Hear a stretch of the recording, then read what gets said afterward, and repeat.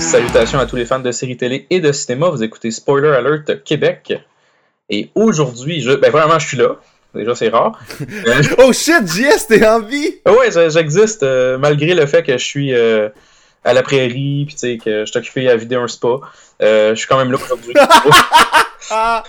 Je suis quand même là aujourd'hui pour parler de notre sujet du jour qui est Stranger Things saison 2. C'est une joke de 4-5-0 chemin du golf. Ah, tellement, là, j'ai vu vraiment la vie de 4-5-0 aujourd'hui. Ouais. Sauf le bout de voler des jokes des autres humoristes. Oui, ça c'est sûr. Puis de sortir avec une madame qui est toujours en crise sur Twitter. Hey, parenthèse, ok. Ah non, pas de parenthèse sur Bianca. Je vais pas lui donner. Pas faire parenthèse sur Bianca non plus. Ah man, fuck that. Ok, bon. Ah non, mais regarde, je vais faire une parenthèse d'abord, par exemple, 2 secondes. Là. C'est pas par rapport à elle, ben oui, un peu, mais c'est par rapport à Marc Cassivi, ok? Marc Cassivi, je pense qu'il y a eu Mike Ward, ok? On peut s'entendre là-dessus? On s'entend là-dessus, right? Bon. Puis Mike, en 2008, il a sorti son DVD de ISAB, qui était son premier one-man show, dans lequel il y avait une joke qui disait hey, Vision mondiale, on envoie de la bouffe, on envoie de l'eau, c'est pas de la bouffe qu'ils ont besoin, c'est un billet d'avion, calisse leur camp de là, ouais. En parlant des Africains. Puis il a remarqué par la suite, parce qu'il y a du monde qui ont dit hey, ce joke-là, Sam Kinison l'a déjà fait dans le temps. Puis il a fait ah fuck, Chris, fuck. Fait que là, genre, il était en crise que ça soit sur son DVD, puis il a fait une vidéo comme pour s'excuser. Puis parallèlement à ça, il a demandé à des chums humoristes de regarder Mike Ward s'expose pour s'assurer qu'il n'y a aucune joke volée dans ce show-là, pour être sûr que toutes les jokes, ils ont jamais entendu nulle part ailleurs, pour s'assurer que tout soit clean, tout soit correct, pour pas que ça réarrive ce soir-là.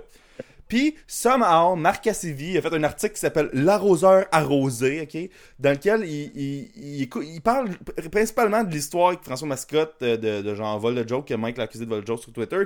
Puis, il sort un extrait du podcast de Mike. Ça, c'est pas le vidéo qu'il a fait en 2008, c'est le podcast qu'il a fait début septembre, là, où il parlait des joke thieves, puis de Gad Elmaleh, là, qui a rebaptisé Gagel volé. C'est excellent.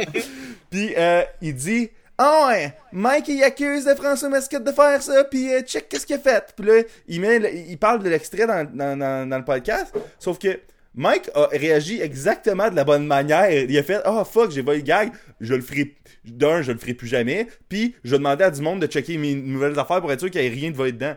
Mascotte fait « Oh non, fuck you, c'est jamais arrivé. » Même qu'il y a du monde qui ont des preuves genre, tu sais, screen capturées, ok? Puis, fait que c'est ça, fait que je suis comme, asti que ça prend de la mauvaise foi dans la vie pour genre tourner une histoire de bar, puis la faire fitter dans ton agenda de ce gars frustré à cause de, probablement, de l'histoire Cédrica dans le camp ou quelque chose, là. Puis j'étais comme, tabarnak. Alors, tu sais, Mike Ward, c'est évident que, comme tu dis, il a fait ça comme meilleur culpa en partant, il le savait pas, puis il a fait comme, ok, ben, je vais arranger la situation. Puis tu sais, personne n'a forcé de faire ça, là. Ouais, mais tu sais, une fois, bénéfice du doute, mais quand ça arrive à répétition, on s'entend que ça a plus l'air de le processus créatif du gars. Là. Ouais, c'est ça. Scott, et moi j'ai sorti un extrait que personne n'a parlé, pis ça m'a fait chier. Là. Il y a un épisode de 4-5-0 chemin du golf là, où il vole les airs lousses. C'est ça le concept de l'épisode. De François Morancy. C'est les airs lousses. Quoi? Le numéro de Morancy, là, il le fait comme 10 ans plus tard à TQS. Eh mon dieu. L'épisode, c'est genre, ah, tu sais, t'accumules des points avec ta blonde, là, pis il l'explique de la même manière que Morancy l'expliquait. Il fait, ben, tu sais, c'est un peu comme des Air Miles, là, tu sais, 100 points, c'est une bière pendant que t'écoutes le hockey, pis là, 10 000 points, c'est. Je suis comme, aïe aïe! Il y a personne qui a fait, hey, il me semble que on a entendu ça en 98 à juste pour. En tout cas, c'est très grave. Ouais, c'est assez. On l'aime, mais par contre, on l'aime beaucoup, François Mascotte. Puis, moi, j'ai rien écouté cette semaine, fait que ça va être ça, mon rant de François Mascotte. Excellent. Vous avez entendu, bon, oui, William, bien sûr, vous avez entendu William. Sinon, on a, avec nous aussi, on a Gabriel Normand du podcast Jamais Content. Yes. Ah, il s'était pas trompé, ce coup-là. Trompé, exact. J'ai pas dit des jambons. Fait que, oui, donc, ben, bienvenue parmi nous. Sérieusement, on est très content de t'avoir. Ça fait quelques semaines qu'on prévoit ça. Puis, yes. On est bien content de t'avoir avec nous. Fait que, puis aujourd'hui, comme vous avez pu voir, on va parler de Stranger Things 2. Mais avant, saison 2. Mais avant de parler. Non, mais Stranger Things 2. Faut respecter la nométrie, là. Je sais pas okay, t'as bien raison. Ils l'ont legit appelé Stranger Things 2. Puis je trouve ça étrange, mais j'accepte le choix. Là. C'est comme dans le temps Bob Gratton 2 qui avait fait la TQS. Oh puis c'est ça. Ok, c'est bon. Voilà. Donc, tu disais, William, toi, t'as rien écouté cette semaine ou dernièrement? Ah, ben, tu sais, j'ai écouté des affaires sur YouTube, mais j'ai comme tellement pas. Présentement, je suis comme dans mon gros rush de fin de session d'automne. Puis, fait que j'ai pas eu le temps de gros d'écouter des shit. Tu sais, l'affaire que j'ai écouté, c'est Justice League parce qu'on était le voir au cinéma. Puis on a fait un podcast dessus, d'ailleurs, qui est sorti aujourd'hui. En fait, il y a 2 semaines, techniquement. Puis, Thor, puis toutes ces affaires-là que j'ai déjà parlé dans d'autres podcasts. Fait que non, j'ai pas écouté quoi que ce soit de nouveau cette semaine. Fait que c'est pas mal ça pour moi. Là. Excellent. Bon, puis toi, Gabriel, t'as-tu des choses à nous suggérer que tu as écouté récemment ou que tu as regardé, peu importe? Suite à la recommandation de Steve, mon collègue Jamais Content, j'ai écouté le remake de Cabin Fever aujourd'hui. Je savais même pas qu'il avait fait un remake de ce film-là. Ouais. Puis Cabin Fever, j'imagine, vous savez c'est quoi, le vieux film d'horreur qui avait sorti, je pense, en 2000. Ouais. Puis que c'était super mauvais, mais bizarrement, ça avait cliqué. Puis c'est comme un de mes films cultes, genre de l'époque. Puis j'ai réécouté le remake parce que Steve l'encensait. Puis Steve aime jamais rien. Fait que je me suis dit, s'il aime quelque chose, ça doit pas être. Puis j'ai comme autant aimé ça que pas aimé ça. Fait que genre, je le conseille pour ceux qui avaient aimé le vieux Cabin Fever. C'est une prise de vue différente sur le film. Mais j'ai comme trouvé qu'il mixait comme Texas Chainsaw Massacre dans le tas, puis une couple d'autres. En tout cas, on dirait qu'il a comme mixé, il a rajouté du stock qu'il avait pas nécessairement besoin de rajouter, mais la cinématographie est vraiment meilleure, c'est plus beau, le gore il est mieux fait, les prises de caméra sont vraiment époustouflantes. Là, tu vois qu'ils servent beaucoup d'un drone pour filmer, entre autres, là, mais... ça, c'est une affaire qui arrive depuis comme 4 ans, là, c'est comme la grosse affaire, les drones, les shots de drones dans tout, là, ou les... écoute... 2010-2012, c'était les shots de GoPro. Hey man, dans The Hobbit 2, là, de Desolation of Smog, là, il y avait comme une scène là, de Barry là, qui descendait dans une rivière. Puis man, il y a des shots de GoPro, pis j'étais comme arc. Tu sais, c'est comme, tu veux pas l'idée qu'il y a une GoPro attachée après un Barry au Middle Earth. Tu sais, c'est comme tu sais, c'est un anachronisme par association, genre c'est weird là, c'est vraiment bizarre. C'est surtout le Legolas qui me dérangeait dans cette scène-là, mais bon. Mais tu sais, cette scène-là, c'était juste du gros fun popcorn ridicule, là. Fait que... Ouais, c'est ça. Mais non, fait que sinon, Cabin Fever, je le conseille quand même, allez le voir. Je suis pas encore sûr si je l'ai aimé ou non. J'ai aimé les changements, j'ai trouvé que c'était pas nécessairement nécessaire, mais c'est plus beau, c'est plus pleasing à regarder. Fait que peut-être qu'il y en a qui vont plus l'aimer. Il est noté à chier, mais les films d'horreur, on dirait qu'ils sont tout le temps mal notés. Je sais pas si c'est parce que le crowd est ultra difficile. Ça se peut, ouais. Ben, à moins qu'ils sont excellents, là, genre les Don't Breathe, puis les affaires de même, là, ou les Green Room.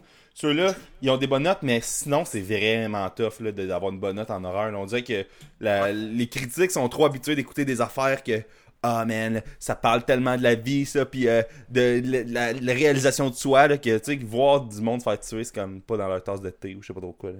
C'est parce que j'ai l'impression qu'une des méthodes de la réalisation de films d'horreur, c'est que tu utilises beaucoup des setups et des settings qui sont clairs que c'est un setting. Tu sais, je sais pas, on dirait tu vois c'est comme si tu regardais un spectacle de marionnettes et tu voyais les cordes, mais comme me semble ça fait partie de ces bonbons, comme c'est fait dans même un film d'horreur, là, les lignes sont là, tu les vois, puis si tu t'essayes de trop réinventer, souvent c'est là que ça tient plus debout, puis là moi je trouve ça mauvais. Fait que oui, des fois je fais comme ok, ouais, là, cette scène-là elle sert juste à stater telle ou telle affaire ou à mettre en scène ça, mais en tout cas je trouve que quand je regarde l'horreur, c'est ce que je m'attends à voir là. Ouais. C'est encore encore Eli Roth qui l'a fait? Ben il a produit, je sais pas s'il a réalisé, je pense pas, mais c'était écrit en association avec, en tout cas. Ok. Fait que, l'espèce d'essence de Eli Roth doit être encore présente, là, fait que... Ouais. Puis tu sais, mettons, il y avait, moi, une passe que je me rappelais, que je semi-spoilé, mais dans le vieux, la passe où elle se rasait les jambes, puis c'était fucking épouvantable. Mm-hmm. Là, ils l'ont comme uppé de 25% dans celle-là, cette scène-là. Fait que tu sais, comme je dis, il y a quand même des staples de l'ancien film qui sont encore dedans, que tu fais comme mais ouais, je sais pas. Peut-être que c'est parce que j'ai trop de nostalgie pour l'ancien film, mais j'ai l'impression que j'aime mieux le vieux que le nouveau. Ok. Puis sinon, j'ai écouté Drag Me to Hell hier. Je sais pas pourquoi. Ça m'a pris comme ça. T'étais dans un streak de horreur, là? Ouais, vraiment. Ben, j'ai écouté Man on the Moon avant hier. Puis là, j'étais comme bon, on va changer complètement de direction. C'est pas le même pas en tout, là? Non, pas en tout. Puis là, j'ai écouté Drag Me to Hell, puis je me rappelais pas. C'est pas bon, ce film-là, j'ai pas. Ça, la deuxième fois que tu l'écoutes, c'est genre comme. C'est la première fois que tu le vois? Non, c'est genre la 3e fois comme ça que j'avais un bon souvenir de genre. Puis j'ai fait, Chris, c'est rien qu'un esti de setup d'1h30 pour mettre des affaires dans la bouche de l'actrice, genre. C'est juste ça, là. Ah, du vomi dans sa bouche. Ah, des insectes dans sa bouche. Ah, du liquide d'embaumement dans sa bouche. Tout esti, ce film-là, c'est juste qu'est-ce qu'on peut mettre dans la bouche de la fille, genre. En tout cas, ça. Ok, fait que c'est pas une suggestion. Non, évitez de vous le retaper. Je l'ai pas vu, fait que je vais même pas l'écouter, je pense. Fuck off. Ben, je pense que la première fois que tu le vois, tu fais comme Puis là, tu sais, c'est parce que, tu sais, dans la vie, tout le monde. Tu sais, il y a de quoi de viscéral à voir une belle fille, genre, se faire vomir des insectes dans la gueule. Fait que, tu sais, c'est marquant. Puis dans Evil Dead, il le fait, là. Tu sais, dans le nouveau Evil Dead, ben, c'est pas Sam Raimi qui l'a réalisé, mais on s'entend qu'il est quand même là. Puis dans le nouveau Evil Dead, à un moment donné, la fille a vomi, genre, du sang dans la bouche de l'autre, puis c'est une scène marquante. Mais Drag Me to Hell, on dirait que c'est juste comme Sam Raimi a fait genre, man, go, on met des affaires dans la bouche de la fille, les gens ils aiment pas ça, voir ça. Mais c'est comme la première, deuxième, ok, mais rendu à 6-7 fois dans le film, ça fait que, ok, j'ai compris le concept. Là. Ouais, c'est ça. C'est ça. Ah, ok, c'est bon. Trêve de chialage. Sinon, t'as-tu vu des choses qui sont le fun? Ben, Man on the Moon, après avoir écouté Jim and Andy, j'ai réécouté Man on the Moon, là, l'histoire de Andy Kaufman. Puis, ouais, c'est bon. C'est bon, puis, genre, c'est ça. C'est fucking bon. La seule affaire que je l'ai dit dans Jamais Content, je pense, dans l'épisode qui va sortir cette semaine, justement. J'écoutais Jim and Andy, puis j'étais comme.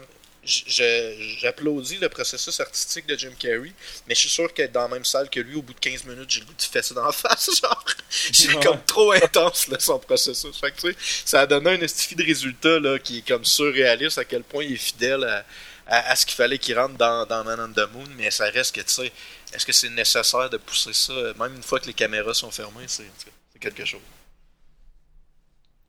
Ouais, puis Jim and Andy, en tant que tel, ça vaut-tu la peine? C'est bon, ça aussi? Ah, vraiment. Pour vrai, oui. Oui? Pour vrai, oui. Cool. Ah, ouais, tu sais, mais la raison pourquoi il l'avait pas laissé, Universal avait pas voulu qu'il sorte ça quand ça avait été tourné, c'est qu'il voulait pas que les gens se mettent à penser que Jim Carrey est un trou de cul. Pour de vrai. Puis la production a vraiment eu peur pendant le tournage de Man on the Moon que genre les techniciens et tout ça actionnent la production pour stress psychologique et tout parce que ça a pas été une production facile. Puis en plus, ça a floppé au box-office. Fait que, tu sais, overall, c'est comme une expérience que tout le monde voulait mettre derrière eux. Mais quand tu regardes le documentaire puis le film par la suite, pour de vrai, c'est back-à-back, là, ou en tout cas, à 1 ou 2 journées d'intervalle. Là, je le conseille, là, c'est vraiment cool de voir les deux perspectives, là, derrière et devant la caméra. Ouais, excellent, cool. Puis, y a d'autres choses que tu as regardées? Non, ça fait pas mal de tour. Ah, bah, ben, cool. Puis moi, ben, c'est sûr que vu que je suis jamais là, j'ai pas mal d'affaires à parler, mais je vais y aller vraiment rapidement, ne vous inquiétez pas. Donc, j'ai écouté en rafale en 2 jours, j'ai écouté 2 films que j'ai voulu regarder dans la dernière année, ce qui est quand même impressionnant pour moi. Baby Driver, que j'ai trouvé. Oh shit! Moi, j'ai trouvé ça excellent. Je pense que William t'en avait déjà parlé, puis tu l'avais bien aimé aussi. Ouais, moi je l'avais vu 2 fois au cinéma, man. 2 fois au cinéma. En plus, au cinéma, ça va être quelque chose. Ouais. Là. Non, mais je vais vous expliquer. La première fois, je l'ai vu à la première quand il est sorti, fait que j'ai payé 0$. Oui. Puis la deuxième fois, je suis allé avec un de mes amis qui voulait le voir aussi, fait que tu sais, ça. T'as-tu des billets que t'avais gagné? Ouais, j'avais été ouais, ça, j'ai gagné à cause de Martin Régaud, once again. Oui. J'étais allé en même temps que Yannick, puis c'est ça. Yannick aussi a gagné des billets, fait que. On était 4 man, à voir Baby Driver à la première dans une salle de monde qui était juste content de voir ce film-là. Fait que ça clapait au joke aussi. Puis je l'ai vu avant qu'on sache que Kevin Spacey c'était une merde. Fait que je peux l'apprécier. C'est drôle parce que j'ai écouté le film mettons là, 2 semaines. Puis je l'ai même pas vu moi d'ailleurs. Tout le monde le praise puis on dirait je sais pas si je vais aimer ça. D'habitude les c'est un film cool mais la production est quand même limitée là, tu sais genre c'est pas un Fast and Furious fait que genre le level de production est pas si élevé que ça, mais il est vraiment drôle puis c'est le fun. Là. Ouais, c'est ça. C'est comme tu dis, c'est un film qui est l'action est réussie, mais c'est pas overwhelming justement comme Fast and Furious parce que oui, c'est un film entre guillemets de char, mais c'est pas tu vois pas des chars qui font 12 flips là puis tout là, c'est plus comme de la vitesse puis non, moi j'ai trouvé vraiment bon. Oui, moi je l'ai vu juste après que Kevin Spacey ça a été dit que bon ben finalement c'est un vieux creep puis mais en tout cas ça reste que le film est vraiment bon pareil là. Puis c'est pas non plus la raison que le film va être bon, c'est pas nécessairement Kevin Spacey, il aide là, à rendre le film peut-être meilleur mais ça reste que je trouve que tout le monde a fait une bonne job dans ce film là. Ouais, moi, ça me fait chier, je pourrais pas écouter House of Cards. Ben, je pourrais écouter House of Cards, mais je pourrais pas l'écouter sans penser à ça. Ouais, ben c'est ça, surtout qu'il joue lui-même quasiment, parce que sans vouloir rien spoiler, dans House of Cards, saison 1 à 5, mettons, il est pas mal creepy, son personnage de Frank Underwood, il est pas mal creepy plusieurs fois, là. Fait que ça fait juste fitter avec Kevin Spacey. Là, tu te dis, ben, Kevin Spacey, il jouait lui-même. Fait que est-ce que ça ajoute de quoi au rôle, là, dans le fond, tu le regardes? Ouais, c'est ça, dans le fond, c'est vraiment un acteur là, qui prend ça au sérieux, là, c'est ça qu'on voit. Il était pas méthode, il était juste lui-même. C'est ça, exactement. Ouais. Sinon, j'ai vu War of the Planet of the Apes. Oh shit, parle-moi de ça. J'ai dévoré ce film-là, là. J'étais capable de l'arrêter, je l'ai vraiment aimé. Tu sais, moi, les Planet of the Apes, les nouveaux, là, je les trouve bons, mais tu sais, j'étais jamais comme out des voir. J'étais juste comme, ben, je vais le mettre de côté, puis à un moment donné, je vais l'écouter. Puis là, quand à un moment donné, je l'ai pogné sur PlayStation, je l'ai loué parce que je suis rendu de même. Puis j'étais comme, my god, c'est donc bon ce film-là, ça n'a aucun sens. Tous les personnages sont cool, incluant les singes. Vraiment, là, c'est comme une espèce de belle conclusion, je dirais, à cette trilogie-là. Là. Donc, sans rien spoiler, je le conseille fortement aux gens, surtout les gens qui ont aimé les deux premiers. J'avais beaucoup aimé d'ailleurs le deuxième. On dirait qu'il y a une belle progression. Tu sais, le premier. C'est une des meilleures trilogies parce qu'il y a comme une courbe, là, une grosse courbe, là, puis c'est des. Non seulement c'est des bonnes suites, mais c'est des bons films. Exact, tout à fait. Puis l'ambiance générale fait que tu vas. En plus, tu prends pas nécessairement. Tu sais, des fois, ça peut être touché si tu te dis, bon, ben, je vais juste prendre pour les singes. Mais tu vois des humains qui sont pas des fuckers non plus. Puis tu as le goût qu'ils soient pas nécessairement. Genre tout le temps vus comme des méchants. Quoique dans ce film-là, les humains sont mal tous des mardes, là. Mais bref. Ah, veux-tu que je te dise c'est qui est l'humain le plus nice qui a fait ce film-là? Fucking Andy Serkis, puis Matt Reeves qui est le réalisateur. Puis surtout, man, Michael Giacchino qui a écrit la musique, qui est le gars qui fait la musique de Lost, là. Puis man, la toune, là, m'a juste dire un indice pour ceux qui ont vu le film, je vais pas spoiler rien, là. Pendant la nuit, là, quand les singes sont comme enfermés, mettons, là, puis Caesar il aussi est enfermé, là. Man, la toune, là, qui est comme. C'est du Lost, là, cette musique-là. Ouais. C'est vraiment cool. Là. Ouais, je suis d'accord avec toi. Ça ajoutait une belle ambiance au film. Donc, écoutez ce film-là, ça vaut vraiment la peine. Il est sorti en 2017 ou en 2016, ce film-là? De 2017, il est sorti en juillet. Puis il a comme pas performé tant que ça au box-office à cause que l'été était tellement saturé de grosses affaires que... En tout cas, dans mon top, on va faire notre top... c'est vrai, on faudrait planifier ça. On va faire notre top, puis il va être dans mon top. Fait que, il est vraiment bon. Nice. Sinon, j'ai aussi écouté Blade Runner 2049. Oh shit! Écoute... Grosse semaine? Pardon? Grosse semaine? Ouais, ben ça fait... Écoute, comme je dis, ça fait comme 1 mois et demi que je me fais de show, fait que... C'est comme des vieilles affaires que je ressors. Je sais pas si vous l'avez vu, vous autres. Ben, toi, William, je me doute que tu l'as vu. Non, je l'ai pas vu encore. J'attends. Je veux réécouter le vieux avant. Ben, c'est exactement mon mindset que j'avais. Avant d'aller le voir au cinéma, je l'ai regardé, le vieux. Puis, écoute, sérieusement, à mon opinion, William, j'ai hâte d'avoir ton opinion aussi, mais à mon opinion, Blade Runner 2049, il est excellent. Je l'ai trouvé vraiment solide. Au point que j'aime mieux le nouveau que l'ancien. Ouais, moi aussi. Bon, ben, fait qu'on est d'accord là-dessus. Là. Sérieusement, il est bien réalisé. Par contre, l'ambiance du film d'origine est respectée. Il n'a pas viré tout de bord. Là. Il a gardé la même ambiance, les mêmes sons bizarres, la même musique weird, la même ambiance générale du futuriste bizarre. Là. Mais c'est pas un reboot, là, c'est la continuité de... Exact, c'est comme une suite, mais basée un peu on the side, là, parce que c'est pas tout à fait une suite directe, mais tu sais, il y a quand même un lien. Sans vouloir spoiler rien, il y a quand même un lien. Là. Pour les gens qui ont vu les trailers, vous allez voir le lien vite, là, mais quand même. Fait que ça vaut vraiment la peine de voir ce film-là, c'est vraiment solide. Je suis même pas sûr qu'il est encore au cinéma, mais il va valoir la peine d'acheter, tant qu'à moi, je vais l'acheter, mais au moins de le regarder aussitôt qu'il sort en... À Rouen, on l'a pas encore eu au cinéma, là, c'est Titanic qui joue cette Nice! Oh my god. En français en plus. Ouais, c'est poche ça. Ah, mais hey, tu niaises, mais Titanic, ils le ressortent là, à cause que. Ouais, c'est que dans le fond, l'avenue du 4K puis du HDR toutes ces affaires-là, ils ont fait un master 4K avec du High Dynamic Range pour Titanic, puis ils le ressortent dans les cinémas Dolby aux États-Unis. Wow. Fait que James Cameron, il a recash-in.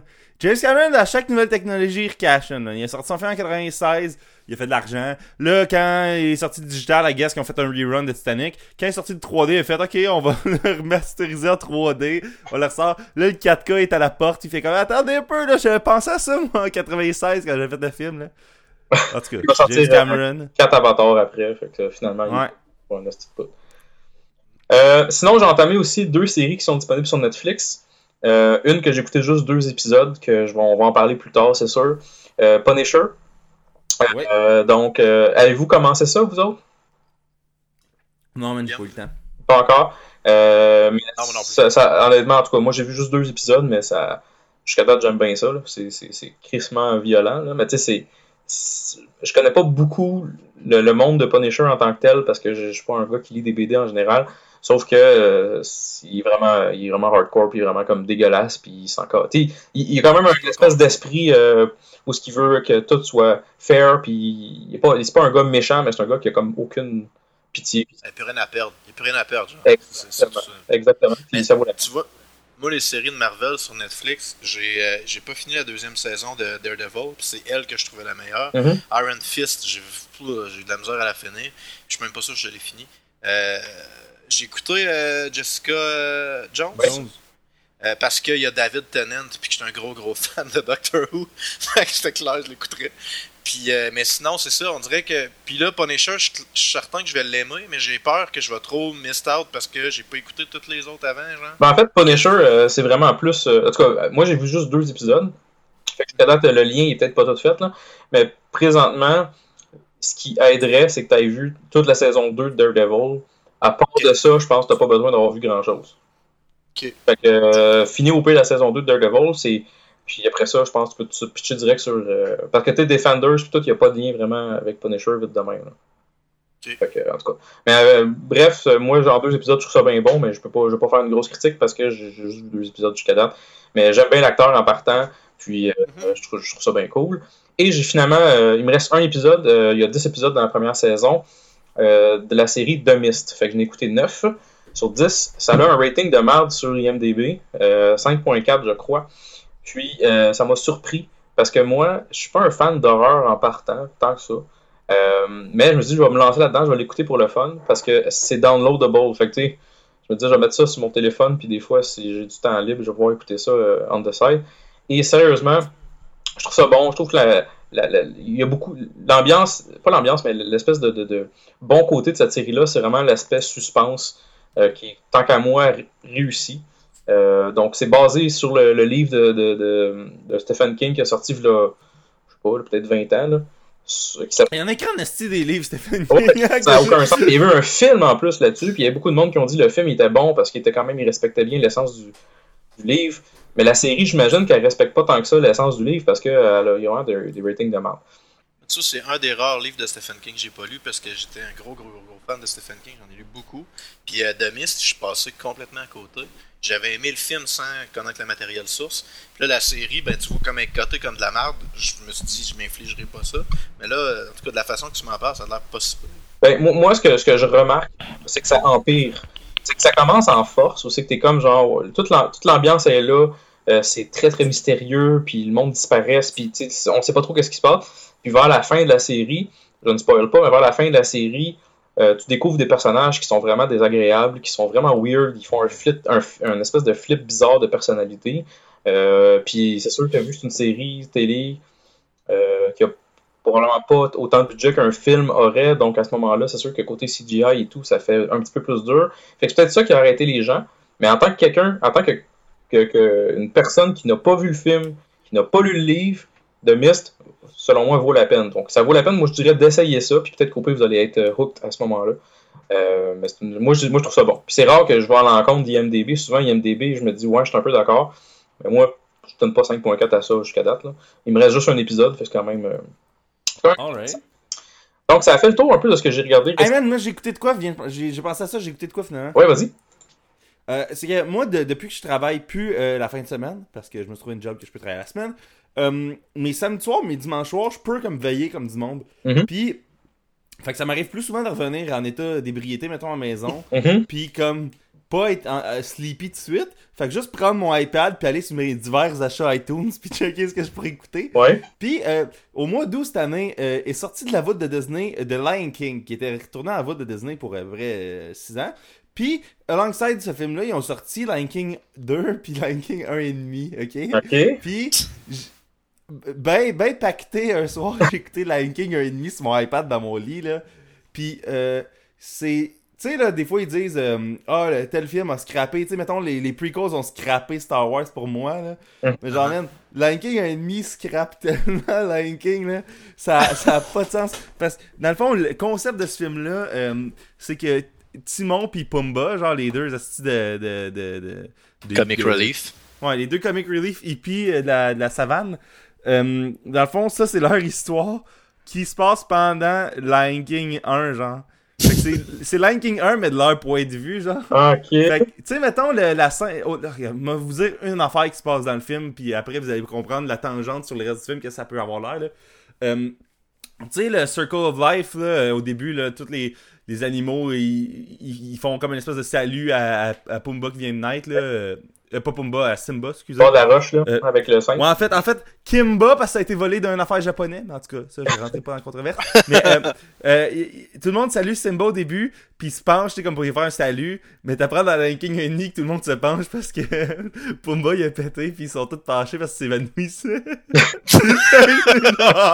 J'ai plus le goût de voir ça que Lion King, moi, honnêtement, là.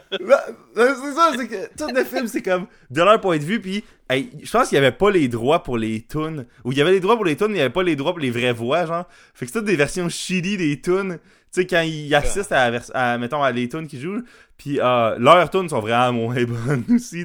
Les nouvelles tunes dans ce film-là sont vraiment moins bonnes. Fait que t'es comme, c'ti, man. Lion King 1,5, à quoi vous avez pensé? Puis ça a été genre fait par le studio, tu sais, Disney Toon Animation, genre un studio shitty pour la TV ou je sais pas quoi, là. Fait que... C'était moyen, mais c'était un bon divertissement ironique. Là. Je suis content d'avoir une copie physique de ce film-là chez nous. Je vais pouvoir le réécouter allègrement. Là. Mais en même temps, tu sais, les follow-up de Disney, il y en a tellement pas beaucoup qui ont été bons. Je réécoutais, tu sais, La Petite Sirène, on s'entend, ça venait pas me chercher quand j'étais jeune, mais là, j'ai une fille, fait que je l'ai réécouté, puis il y en a 3 de tout ça. Puis les 2 suivants sont tellement pas bons comparé au premier, me semble, en tout cas. Là. Tu sais, tu vois qu'ils font vraiment juste étirer la sauce, là. Puis, je sais pas, c'est pas leur force faire des suites. Hein. Non, les suites ben, on dirait que les meilleures suites animées, c'est les Pixar. Ouais. À part Cars, là, que Cars, c'est universellement les moins bons Pixar, apparemment. Puis, Shrek, mais Shrek, c'est pas Disney. Shrek, c'est genre DreamWorks, là. Les suites de Shrek sont bonnes. En tout cas, le 2, il était bon. Je me rappelle plus des 2 autres, là, mais... Le 4, ouais. Ouais, il y a 4, mais j'ai juste vu un c'est quoi puis 2. tout bien. Ouais, c'est ça. Ouais. L'essence de Shrek est toute restée dans toutes les choses. C'est quand même intéressant pour ça. Ouais. Dans le 4e, en plus, on se ramasse dans une timeline parallèle que genre plein d'ogres, dans le fond, là. Pis genre, c'est fucking hot. Genre, j'ai trouvé, c'est comme... Parce que tu fais, bon, ils vont faire quoi, là, tu sais. Mais non, j'avais trouvé l'angle intéressant. Ben, tu sais, une affaire qui est drôle, c'est que Disney, tu sais, les suites, à part Lion King ou d'autres films un peu plus gros, ils essaient quasiment de t'efforcer parce que, mettons, Mulan pis Pocahontas, ils ont sorti, pis ils ont crissé dedans, les deux. Ils ont fait, arrangez-vous si on veut s'en débarrasser le plus vite possible, genre. Pis même affaire pour Lilo et Stitch, pis genre Bear Brothers, pis ces shit-là. Fait que genre, je pense que Disney veut vraiment comme clairer la voûte, là. Genre, ils ont du ménage à faire, pis ils sont comme, on va faire des 2-packs, là, ça va aller mieux. Ça va bien aller sur notre nouveau service de... Ah, c'est vrai, ils font un service de streaming qui apparemment, ils vont avoir une nouvelle série en live action de Star Wars dedans. Sérieux, je leur pitch mon argent, là. S'ils partent de quoi de même, fuck that, j'ai comme pas le choix d'embarquer. Là. Ben, la manière que ça peut marcher, ce système-là, pis là, je regarde, et vous m'écoutez Disney présentement, là, tu mets tout ce que ABC a ever fait en termes de fiction, là, fait que tout ce qui est Lost, tout ce qui est Once Upon a Time, tout ce qui leur appartient, dans le fond, là, en termes d'affaires animées, tous les films depuis le début de l'histoire de Disney, c'était mis là-dessus. Toutes les Marvel, puis après tu mets toutes les Marvel, toutes les Star Wars, toutes les Indiana Jones, toutes les Lucasfilm, tout, tu crisses tout là-dessus. Parce que si tu te fais comme du petit on sort de quoi bientôt, ben personne va vouloir aller là-dessus. Ah, c'est ça. Moi, là, je veux pouvoir écouter Steamboat Willie en 4K sur mon Apple TV, puis être heureux. Exactement. Je suis bien d'accord. Tu vois, moi, ça serait surtout pour ma fille, ça m'intéresserait le service de streaming de Disney. Puis même si Disney est débarqué de Netflix est encore super puissant. Tu sais, il y a beaucoup de choses pour les enfants. Je sais pas, moi, si honnêtement, ça me parlerait un service de Disney. Surtout que je suis en chicane avec Star Wars, fait qu'on dirait tout le reste. Ben moi, honnêtement, je pense que je serais juste obligé d'avoir les deux. Parce que il y a beaucoup de shit sur Netflix que j'aime, puis que j'ai comme besoin de Netflix. Ça fait comme 2 ou 3 ans que je suis sur Netflix depuis plus longtemps que ça, en fait, mais en tout cas. Puis je pourrais pas le lâcher, même si t'enlèves tout le stock de Disney puis de Marvel. Genre, il y a encore beaucoup trop d'affaires que j'aime sur Netflix pour l'enlever. À moins qu'ils arrêtent soudainement d'avoir des shows d'humour, puis à moins qu'ils arrêtent soudainement d'avoir les films qui sortent. D'habitude, un film sort en DVD, ben dans 1 mois ou 2, il va être sur Netflix. Là. Pas tous les films, mais certains films qu'ils choisissent. Donc, si arrêtent tout ça, peut-être que je vais le flusher, mais à ce moment-là, ça va faire la fin de Netflix, selon moi. Là. Ah, ben, tu manquerais tous les excellents et savoureux films d'Adam Sandler. Ben oui, mais ça, j'en ai besoin, là. C'est quand même du matériel pour notre podcast, ça. Fait que, on est Matthew Smith à chaque fois. Fait que, ok, c'est bon. Fait que toi, dans le fond, t'as écouté des Lion King 1.5 puis Lion King 2, c'est ça? Non, j'ai juste écouté Lion King 1.5, 2, j'ai pas encore osé. Parce qu'en parlant, il est quand même pas si pire que ça, Lion King 2. Fait que... Ok, ben je savais même pas qu'il existait. Fait que tu vois, c'est pas... Un qui existe, par exemple, j'ai vu quand j'étais jeune, c'était Peter Pan 2. Ah, bon. Mais il était pas si bon que ça, mais en tout cas, j'ai hâte qu'il le ressorte là, pour l'avoir chez nous. Là. Voilà.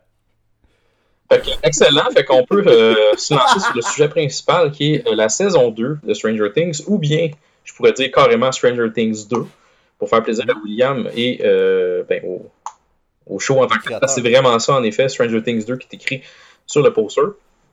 Donc, premièrement, avant de se lancer, parce que on pourrait faire un mini résumé de la saison, puis de dire un peu qu'est-ce qu'on a aimé, qu'est-ce qu'on n'a pas aimé. Votre relationship, entre guillemets, avec Stranger Things, c'était comment? Puis je vais me lancer avec Gabriel en partant, parce que j'ai déjà eu cette discussion-là avec toi à Jamais Content, justement, et avec Steve, d'ailleurs. Puis je voulais savoir, juste pour nous rappeler un peu, comment t'as aimé ça, Stranger Things saison 1, puis William, tu pourras compléter aussi, là, sans problème. Alright. Ben, tu vois, moi, saison 1, j'ai aimé ça, mais j'étais pas flabbergasté. J'ai trouvé que au moment où c'est sorti, c'était une des bonnes saisons à écouter, une bonne série à écouter sur Netflix, mais je l'encensais pas autant que le reste du monde parce que j'aime ça, la nostalgie dans les films, mais j'aime pas ça quand j'ai l'impression que c'est la seule substance de ce que je regarde, genre. Puis j'ai trouvé que, mettons, à la différence de voyons, comment ça s'appelle? Glorious Women of Wrestling, Glow, que Glow, c'est bourré de nostalgie, mais je trouve que c'est l'enrobage, c'est le contenant, c'est pas le contenu. Stranger Things, la saison 1, je trouvais que des fois, la nostalgie, c'était que ça.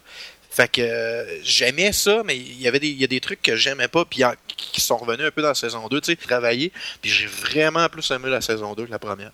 Fait que tu sais, la première, là, c'était pas plus qu'un, mettons, 7 sur 10 pour moi. Ah, ben, c'est quand même intéressant ce que tu dis là, parce qu'il y a beaucoup de monde qui disait que c'était comme... La saison 1, c'était la best shit au monde, puis qui ont peut-être moins aimé la saison 2 pour diverses raisons. Et, c'est quand même intéressant la façon que tu amènes ça. Toi, William, comment t'as aimé la saison 1, mettons? Si on peut, parce que je sais qu'on en a parlé en podcast avec Audrey Rousseau, mais si on se fait un petit résumé. Ouais, ben, tu sais, moi, la saison 1, quand je l'ai écouté, j'avais beaucoup de référents de nostalgie pis tout, mais pas toutes les référents de nostalgie, pis j'avais pas toute la culture qui venait avec ce qui était référencé dans cette histoire-là. Puis j'ai quand même réussi à avoir vraiment beaucoup de fun. Fait que genre, j'ai vraiment aimé ça, moi, saison 1. Je donnerais comme quasiment un 8-9. Parce que moi, c'était pas nécessairement une affaire de nostalgie, c'est une affaire d'ambiance. Puis les acteurs, les kids sont vraiment bons. Puis le setting est cool. Moi, là, des histoires de c'est une petite ville, là, genre je trippe. Genre, tu sais, It, là, j'ai pas aimé le film, mais s'il y a une affaire que j'ai trippé sur It, c'est l'idée de la petite ville là, qui arrive de quoi de paranormal dedans. Là. Puis, fait que j'ai eu vraiment gros du fun. Fait que, oui, tu sais, j'avais des feels de E.T. quand j'écoutais ça, ou tu sais, des limites des Goonies. Mais pour moi, c'était pas l'affaire qui drivait principalement cette série-là. Fait que j'ai pas vraiment eu le problème de style over substance ou whatever que beaucoup de monde ont eu en l'écoutant. Parce que moi, j'avais même pas le bagage pour voir ça. C'est vrai que contrairement à Gab pis moi, qu'on est quand même un peu plus vieux que toi, ça peut faire d'un bord ou de l'autre, mais tu sais, on connaît vraiment, on a vécu toutes les... Ou on a vécu. Disons qu'on était assez jeune, mais on le sait c'est quoi les années 80, tandis que toi, les années 80, t'en as rien à foutre. Fait que toi, t'as peut-être vu ça différemment parce que toi, c'est pas la substance qui va vraiment faire que tu vas faire comme wow, j'adore cette série-là parce que wow, je recule du temps de ma Nintendo puis de mon Atari. Là. Mais c'est intéressant justement de cette perspective-là que toi, la nostalgie, tu l'as plus vu comme une ambiance que nécessairement justement des références. Puis... Ouais, c'est ça. Moi, c'était l'idée d'une gang de kids qui partent avec un sac à dos puis des CB puis qui sont vraiment man, on va aller au bout de ce champ-là. Mettons, c'est pas ça dans Stranger Things, mais genre l'idée de juste des jeunes qui se mènent à des affaires puis qui partent à l'aventure, mettons, que je trouvais vraiment cool puis que j'ai pas nécessairement associé avec des affaires que j'ai vues quand j'étais jeune. Fait que, ouais. Parce qu'on s'entend que la trame d'une gang de kids qui partent avec des sacs à dos, c'est les Goonies, carrément. T'sais. Ouais, non, mais tu sais, ce film-là, je l'avais vu. En plus, je l'avais vu genre 10 fois, là. Mais, j'ai fait l'association, mais c'était pas ça qui faisait que j'aimais cette série-là. C'était juste vraiment, tu sais, l'ambiance. Puis je trouvais que c'était vraiment bien shoté. Puis le cast est vraiment bon. Puis les personnages sont vraiment cool aussi. Fait que, je trouvais ça le fun. Hein. Ben c'est bon. Ben, je suis un peu d'accord avec toi. Je comprends les points que tu amenais, Gabriel, incluant aussi ce que Steve disait, parce qu'on avait parlé avec Steve aussi là, dans Jamais Content, épisode 28, je pense, où ce qu'il disait, lui, il a eu ça, là, puis il était comme, c'est de la grosse merde. Tu sais, je comprends ce qu'il disait par contre, là, mais je suis pas totalement d'accord, parce que moi, on dirait que c'était un bel enrobage, je trouve, que j'ai vraiment trouvé intéressant. Oui, l'aspect nostalgie, je trouve ça le fun, là, sans farce. Mais il faut qu'il y ait quelque chose d'autre. Puis je trouvais que ce show-là avait quelque chose d'autre aussi. Donc, moi, j'avais vraiment trippé sur Stranger Things. Je me rappelle pas de la note que j'avais donnée. J'ai pas réécouté le show qu'on avait fait l'année dernière, mais honnêtement, moi, j'avais trouvé ça assez solide à cause, surtout, l'espèce de fraternité entre les boys. Ouais. Puis aussi, la job la plupart des acteurs ont fait. Tu sais, comment elle s'appelle? Joyce, là, Winona Ryder, puis tout. Tu sais, on tous des personnages. Les acteurs ont tous fait une job écœurante. Fait que, on dirait que tout ça ensemble faisait que, plus bien sûr, la nostalgie, je peux pas dire le contraire. Fait que j'ai vraiment trippé là-dessus. Donc, j'étais bien excité. Moi, personnellement, j'étais bien excité. Quand j'ai vu que la saison 2 sortait, j'étais comme, bon, ben, je vais écouter ça en rafale assez rapidement. Et c'est pas mal ce que j'ai fait. Donc, on peut se lancer un peu. On commence par les nouveaux personnages? Oui, ben, il y a eu quelques nouveaux personnages, effectivement. William, tu veux-tu peut-être... Ben, dans le fond, l'épisode 1 s'appelle Mad Max. Puis là, t'es introduit au personnage de Max, qui est comme une fille un peu tomboy qui est forte. Ben, tu sais, elle est introduite parce que c'est elle qui a le high score à Dig Dog, là, je sais pas trop, aux arcades, là. Tu sais, c'est elle qui a le high score, elle s'appelle Mad Max. Puis là, les kids sont, c'est qui ça, Max? Puis là, ils découvrent c'est elle, finalement. Fait que ça, c'est des gars, c'est des petits gars ultra geeks. Puis eux, genre, ils ont le high score depuis toujours. Puis là, finalement, c'est plus eux autres qui ont le high score. Fait qu'ils sont comme, c'est qui a ça? Puis ils se rendent compte que c'est. Non seulement c'est une fille, mais en plus c'est une nouvelle fille. C'est comme. C'est une foreigner, là. Elle vient pas de la ville. Elle vient pas de Hawkins. C'est Dustin, en plus, je pense, qui a le high score. Puis ça revient plus tard parce qu'il y a justement une relationship ou quelque chose qui se bâtit entre Max et Dustin. Fait que j'ai l'impression que, je sais pas, on dirait que c'était comme la première hint qu'il y aurait de quoi, ça. Ouais, puis regarde, ça, ils l'ont parlé dans Beyond Stranger Things, là, mais. Tu sais, c'est pas pour rien qu'on choisit un jeu que ça considérait de creuser des trous puis de faire des tunnels. Genre, tu sais, tout a été réfléchi, là. Genre, tu sais, à cette heure que tu sais, je parlais de ça avec un matin avec mon ami, puis il était comme, moi, à cette heure que je sais ça, là, qu'ils mettent des hints même là-dedans, c'est sûr que saison 3, je pourrais pas y voir ces hints-là, là, parce que, genre, c'est partout, là. C'est vraiment partout. Tu te retrouves à over-analyser ce qui est correct, parce que c'est ça qui rend l'expérience spéciale, là. Fait que, ouais. Mais ouais, c'est ça. Fait qu'elle, dans le fond, elle a un frère qui est comme un hostie de douchebag. Un hostie de douche limite violent, mais tu comprends comme par la suite que il est de même à cause de son père, il est fucking intense. Puis dans le fond, son frère, c'est pas vraiment son frère, c'est comme son demi-frère parce que la mère de Max, elle sort avec le père de son frère, je me rappelle plus c'est quoi son nom. Puis le père est vraiment intense de genre. Il s'appelle Steve? Ouais, c'est Steve, me semble. Fait qu'il y a deux Steve? Il y a deux Steve. Dans le fond, il y a Steve Harrington, qui est comme le 12 de l'année passée. Ah non, t'as peu, c'est ça, je me mélange. Non, regarde, excuse. J'ai coupé pour rien. Fait que c'est ça, je sais pas c'est quoi le nom, en tout cas, whatever. Le père, il est fucking intense pour qu'il check Max. Puis là, lui, il s'en crisse, ça il tente pas. Fait que, tu sais, lui, il arrive tout le temps avec son char qui a du gros rock dedans, pis tout. Fait que. Il y a comme je sais pas, là, je connais pas les chars, mais genre. Camaro, genre. Ouais, c'est ça, exact. C'est Billy. C'est la même affaire, là. Billy, excuse, j'ai un MDB de voir, là. Ah, okay. C'est Billy. C'est ça. Ouais, je sais pas c'est quoi le nom de son père, par exemple, mais ouais, c'est Billy. Je mélange Steve et Billy. D'ailleurs, que Billy, c'est comme. Tu sais, tout le long, toutes les filles font comme, imaginons ça, OK? Billy, là, il est au high school, il est senior year, fait qu'il doit avoir 17 ans, mettons. Là, toutes les filles font comme genre, oh wow, il est vraiment hot, correct, c'est legit.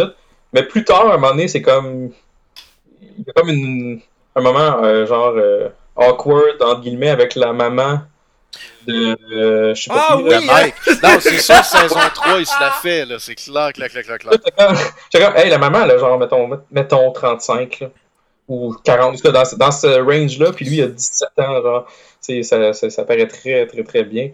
Mais elle trouve vraiment... Il a son permis de conduire, là, fait qu'il y a peut-être, on va dire, 17-18, là. Ouais, mais tu sais, on s'entend... Dans ces âges-là, il peut pas être... Si ça avait été la mère à Dustin, ça aurait été une autre affaire, mais genre... Ouais, la mère à Dustin, c'est ça, c'est la grosse madame qui a un chat, là, qui aime son chat. Ouais. Mais la mère à Mike est super... Tu sais, moi, j'y croyais, ça, là, honnêtement, j'étais comme... Tu sais, que lui, il arrive, puis là, il se sert de son sex appeal pour avoir les questions, mettons, qu'il veut. Tu sais, il est manipulateur, le gars, on s'entend, là. Fait que, la mère à Mike a l'air tellement pas trippé sur le père à Mike. Ben non, c'est comme, ça. Answer the phone! Puis il fait rien, là. Genre, c'est sûr que ça. Mais il n'y a pas de base dans la saison 1, justement, où ce que genre. Elle sous-entend quasiment qu'elle est sur le bord de le laisser. Ou... Mais semble que j'ai vague souvenir de ça. C'est quoi, là, mais. Ouais. Ouais, ça se peut, je ne rappelle pas, honnêtement, mais ça me surprendrait pas parce que justement, tu sais, elle est vraiment comme plus belle que lui. Fait que c'est comme. Ça se compare juste pas. Story of my life, par exemple. Oh my god. Ben, un autre nouveau personnage qu'il y a, c'est Bob, qui est le chum à d'ailleurs, Sam Gamgee. Oui, puis qui était dans les Goonies aussi. Mm-hmm. Puis il était dans un lien à faire ici, justement. Dans Beyond Stranger Things, il en parle quand, justement, il a envoyé quand il a envoyé son application pour le cast, genre. Puis en fait, comme, tu me fucking niaises, là, Sam Gamgee va être dans le shit, genre. Fait ils ont reworké son personnage juste basé là-dessus, genre. Parce qu'ils penseraient pas qu'il y aurait un acteur comme ça qui appliquerait nécessairement dans leur show. Fait que je trouvais ça intéressant qu'ils aient développé le personnage de Bob, juste justement, vu qu'ils ont eu un acteur super intéressant. Puis il était cool d'ailleurs, tu sais, je pense que j'allais peut-être être d'accord, mais tu sais, moi sur le coup, j'étais comme, ok, c'est cool qu'il soit là. Puis au début, j'étais comme, je suis pas sûr du personnage, pas de l'acteur, mais le personnage en tant que tel, j'étais comme... Mais après ça, je l'aimais parce qu'il groundait. Tu sais, on s'entend, là, Joyce est un peu folle ses bords avec dans son bien loin, là. T'es hyperactif, pas capote, puis lui, c'est comme, il y a ground, puis lui, il est calme, puis il est comme, non, regarde, je vais être nice, puis je vais faire le souper à soir, inquiète-toi pas. Puis je vais aller le porter, ton gars, au rendez-vous quelconque. Tu sais, il est vraiment cool. Fait que je trouve qu'il ramenait Winona Ryder, en fait, il ramenait Joyce à un niveau respectable, je dirais, d'anxiété. Fait que je le trouvais cool, ce personnage-là. Ouais, puis il permettait de faire un pont entre les kids puis elle. Tu sais, elle est vraiment trop... elle est vraiment trop folle, puis les kids ils connaissent un peu les shit, puis lui il est comme le pont entre les deux parce qu'il est nerd, puis en même temps il est adulte, là, fait que c'était comme leur translator pour elle là, dans la série. Là. Puis moi j'avais peur qu'il devienne lourd, Bob, à mener, parce que c'est genre le boyfriend fatigant que tu veux pas, puis tu veux donc qu'elle se ramasse avec le shérif à la place. Fait que, mettons, dans les premiers, j'ai trouvé, moi, overall, dans la deuxième saison, que les 3 ou 4 premiers épisodes, c'était vraiment moins fort que le reste. Puis, justement, c'est une des... Bob, au début, je savais pas le catégoriser. J'étais comme, tu sais, c'est-tu le personnage qui va nous taper ses nerfs vite, ou ils vont faire de quoi avec? Puis, exemple, quand ils partent pour l'Halloween, puis qu'ils donnent sa caméra vidéo à Will, à son grand frère, puis qu'il il échappe à terre ou je sais pas quoi, j'étais comme, tu sais, c'est l'élément déclencheur. À partir de là, Bob, il va en vouloir genre à Will puis son frère parce qu'ils ont pété sa caméra, puis il va commencer à fade out puis à être l'espèce de boyfriend fatigant, puis c'est pour ça qu'elle va finir avec le shérif, mettons. Puis j'étais vraiment content qu'ils prennent pas cette direction-là, genre, fait que non, il comprenait, là, il comprenait ce qui se passait, puis il était pas... Il était pas le cliché de ce que tu pensais qu'il serait, mettons, nécessairement dans ça. Non, c'est ça, on dirait qu'il a continué sur la voie du good guy. Il a été good guy jusqu'à toute fin. Oui, puis d'ailleurs, la petite ride en auto, la ride en auto où il parle avec Will à un moment donné, puis il dit comme... Tu sais, moi, quand je fais des cauchemars, je disais quand j'étais jeune, je faisais des cauchemars, je disais comme au monstre, mettons, je ne me rappelle pas c'était quoi le contexte, mais je disais au monstre, que j'allais pas le prendre, puis non, j'accepte pas, va-t'en, puis tu sais, ça marche pas, parce que malheureusement pour lui, c'est à cause de lui si Will il se fait posséder. Ouais, c'est ça a mal tourné, mais tu sais, il a vraiment voulu bien faire, disons. Fait que, non, je l'ai trouvé vraiment cool, Bob. L'affaire qui m'a gossé de lui, par exemple, puis ça, je vais en parler tout de suite, parce que je sais pas si on va passer dans l'histoire complète tout le long, là, mais sa scène de mort était tellement trop setée up comme une scène de mort que, genre, ça avait aucun poids, là, pour moi, là. Tu sais, genre, c'est comme, ah oui, attends un peu, m'a y aller. Puis là, tout le monde est comme, t'es sûr? Ouais, je suis confiant. Puis là, t'es comme, ah ok, ça y est, c'est fini. On peut tout de suite y faire goodbye, là, genre, même pas besoin de la montrer à la scène, là, je sais que ça va arriver. Puis là, finalement, il garde ça jusqu'à la fin. Tu vois, moi, rendu là, j'étais tellement sûr que l'acteur, il se rendrait pas jusque-là dans la saison parce qu'il nous taperait 1 heure avant, qu'une fois qu'ils ont désamorcé ce que je pensais qu'il se passerait, j'étais comme thrown off. Fait que je me disais, bon, mais Chris, il est là pour rester, là, il meurra pas. Fait que quand ça c'est arrivé, honnêtement, moi, ça m'a pris par surprise parce que je l'ai pas fait arriver, genre. Mais c'est arrivé, la scène en tant que telle est arrivée de nulle part parce que je suis un peu d'accord, William, quand même, que ce que tu disais, parce que quand il est parti, tu dis, bon, ben, il va mourir, mais tu sais, on dirait que quand même, j'étais comme, un peu comme tu dis, Gab, j'étais comme, bon, ben, Chris, il va être là pour un petit bout. Puis, il a réussi à se sauver tout le long du processus. Il est allé, si je me trompe pas, il allait comme ouvrir une fuse, pas une fuse, mais un breaker ou je sais pas quoi, puis il revenait. Puis là, quand il revenait, il a réussi à se cacher. Il avait l'aide du docteur. Fait que là, il se cachait dans un armoire. Puis là, il sort de l'armoire. Puis là, il s'en va. Puis il retrouve Joyce. Puis il est comme, bon, ben, je suis I'm back. Puis là, ben, le monstre, il saute dessus. Puis t'es comme, ah, bon, ok. Finalement, il meurt là. Quand il aurait pu mourir 12 fois avant. Fait que. Mais oui, tu sais, c'est vrai que c'était quand même quelque chose de prévisible. Puis surtout que, bon, tu sais, il y a des rapprochements qui s'en viennent probablement entre Joyce et Hopper, là. Mais il y en a déjà eu, hein. Il me semble que c'est ça qui sous-entend. Ils ont déjà été ensemble à l'époque du secondaire, je sais pas quoi, eux autres. Oui, ben, oui, c'est, à un moment donné, Hopper ramène, vraiment, ils ont quand même une relation quand même assez proche. Là. Tu vois, ils se font souvent des hugs, là, puis ils se tiennent entre eux parce que je pense qu'ils sont proches d'avance, puis que Hopper, il tient ben, c'est sûr, peut-être suite à la saison 1 aussi, il tient à la sécurité de cette famille-là. Mais oui, ils ont eu des. Je suis d'accord. Quand ils parlaient souvent, ils disaient comme bah, tu seras plutôt au secondaire, on faisait telle affaire ou whatever. Fait que oui, ils ont dû sortir ensemble ou être vraiment proches au secondaire. Effectivement. Puis je pense qu'il y a beaucoup de monde qui aurait le goût qu'il y ait comme un développement de ces deux personnages-là ensemble, ce qui pourrait très bien arriver saison 3, saison 4. Là. Ah, mais moi, je veux pas qu'il se passe de quoi entre les deux. Je veux que ça reste comme ça présentement. Parce que là, officiellement, il est rendu le père d'Eleven, là, techniquement. Là. Oh, fait que genre. Là, t'aurais une dynamique de genre, ok, là, Will pis l'autre, là, qui se fait arrêter pour possession de coke, là, à cette heure, sont rendus frères à Eleven ou demi-frères à Eleven, pis là, t'as genre Mike. En tout cas, on dirait que c'est une espèce de dynamique qui pourrait pas marcher dans l'avenir. Fait que, moi, je veux que ça reste de même, pis. C'est peut-être aussi un genre d'affaires qui vont. Ils vont toujours avoir une espèce de petite tension, puis ça va jamais développer rien. Puis, à la limite, ça serait correct que ça soit ça aussi. Là. Je pense que ça pèterait le personnage de Winona, puis c'est tellement un des personnages forts de cette série-là, que si t'as mis avec Hopper, on s'entend que Hopper, ils peuvent pas comme le tuer ou le mettre à l'écart ou whatever. Fait que c'est plus genre la mère célibataire ou la mère qui a un chum qui est un peu fofolle, tu sais. Là, Hopper, j'ai l'impression qu'il agranderait comme trop. Tu sais, ça changerait beaucoup la dynamique du personnage, je pense. Fait que moi, basé là-dessus, je voudrais pas que ça se produise. T'sais. Effectivement, puis c'est le fun aussi de voir. J'ai aimé beaucoup. Tu pourras continuer, William, si tu veux, sur s'il y a d'autres nouveaux personnages que tu voulais. Je pense pas qu'il y a d'autres nouveaux personnages. Pas vraiment d'autres. Ben, à part ceux de Chicago, là.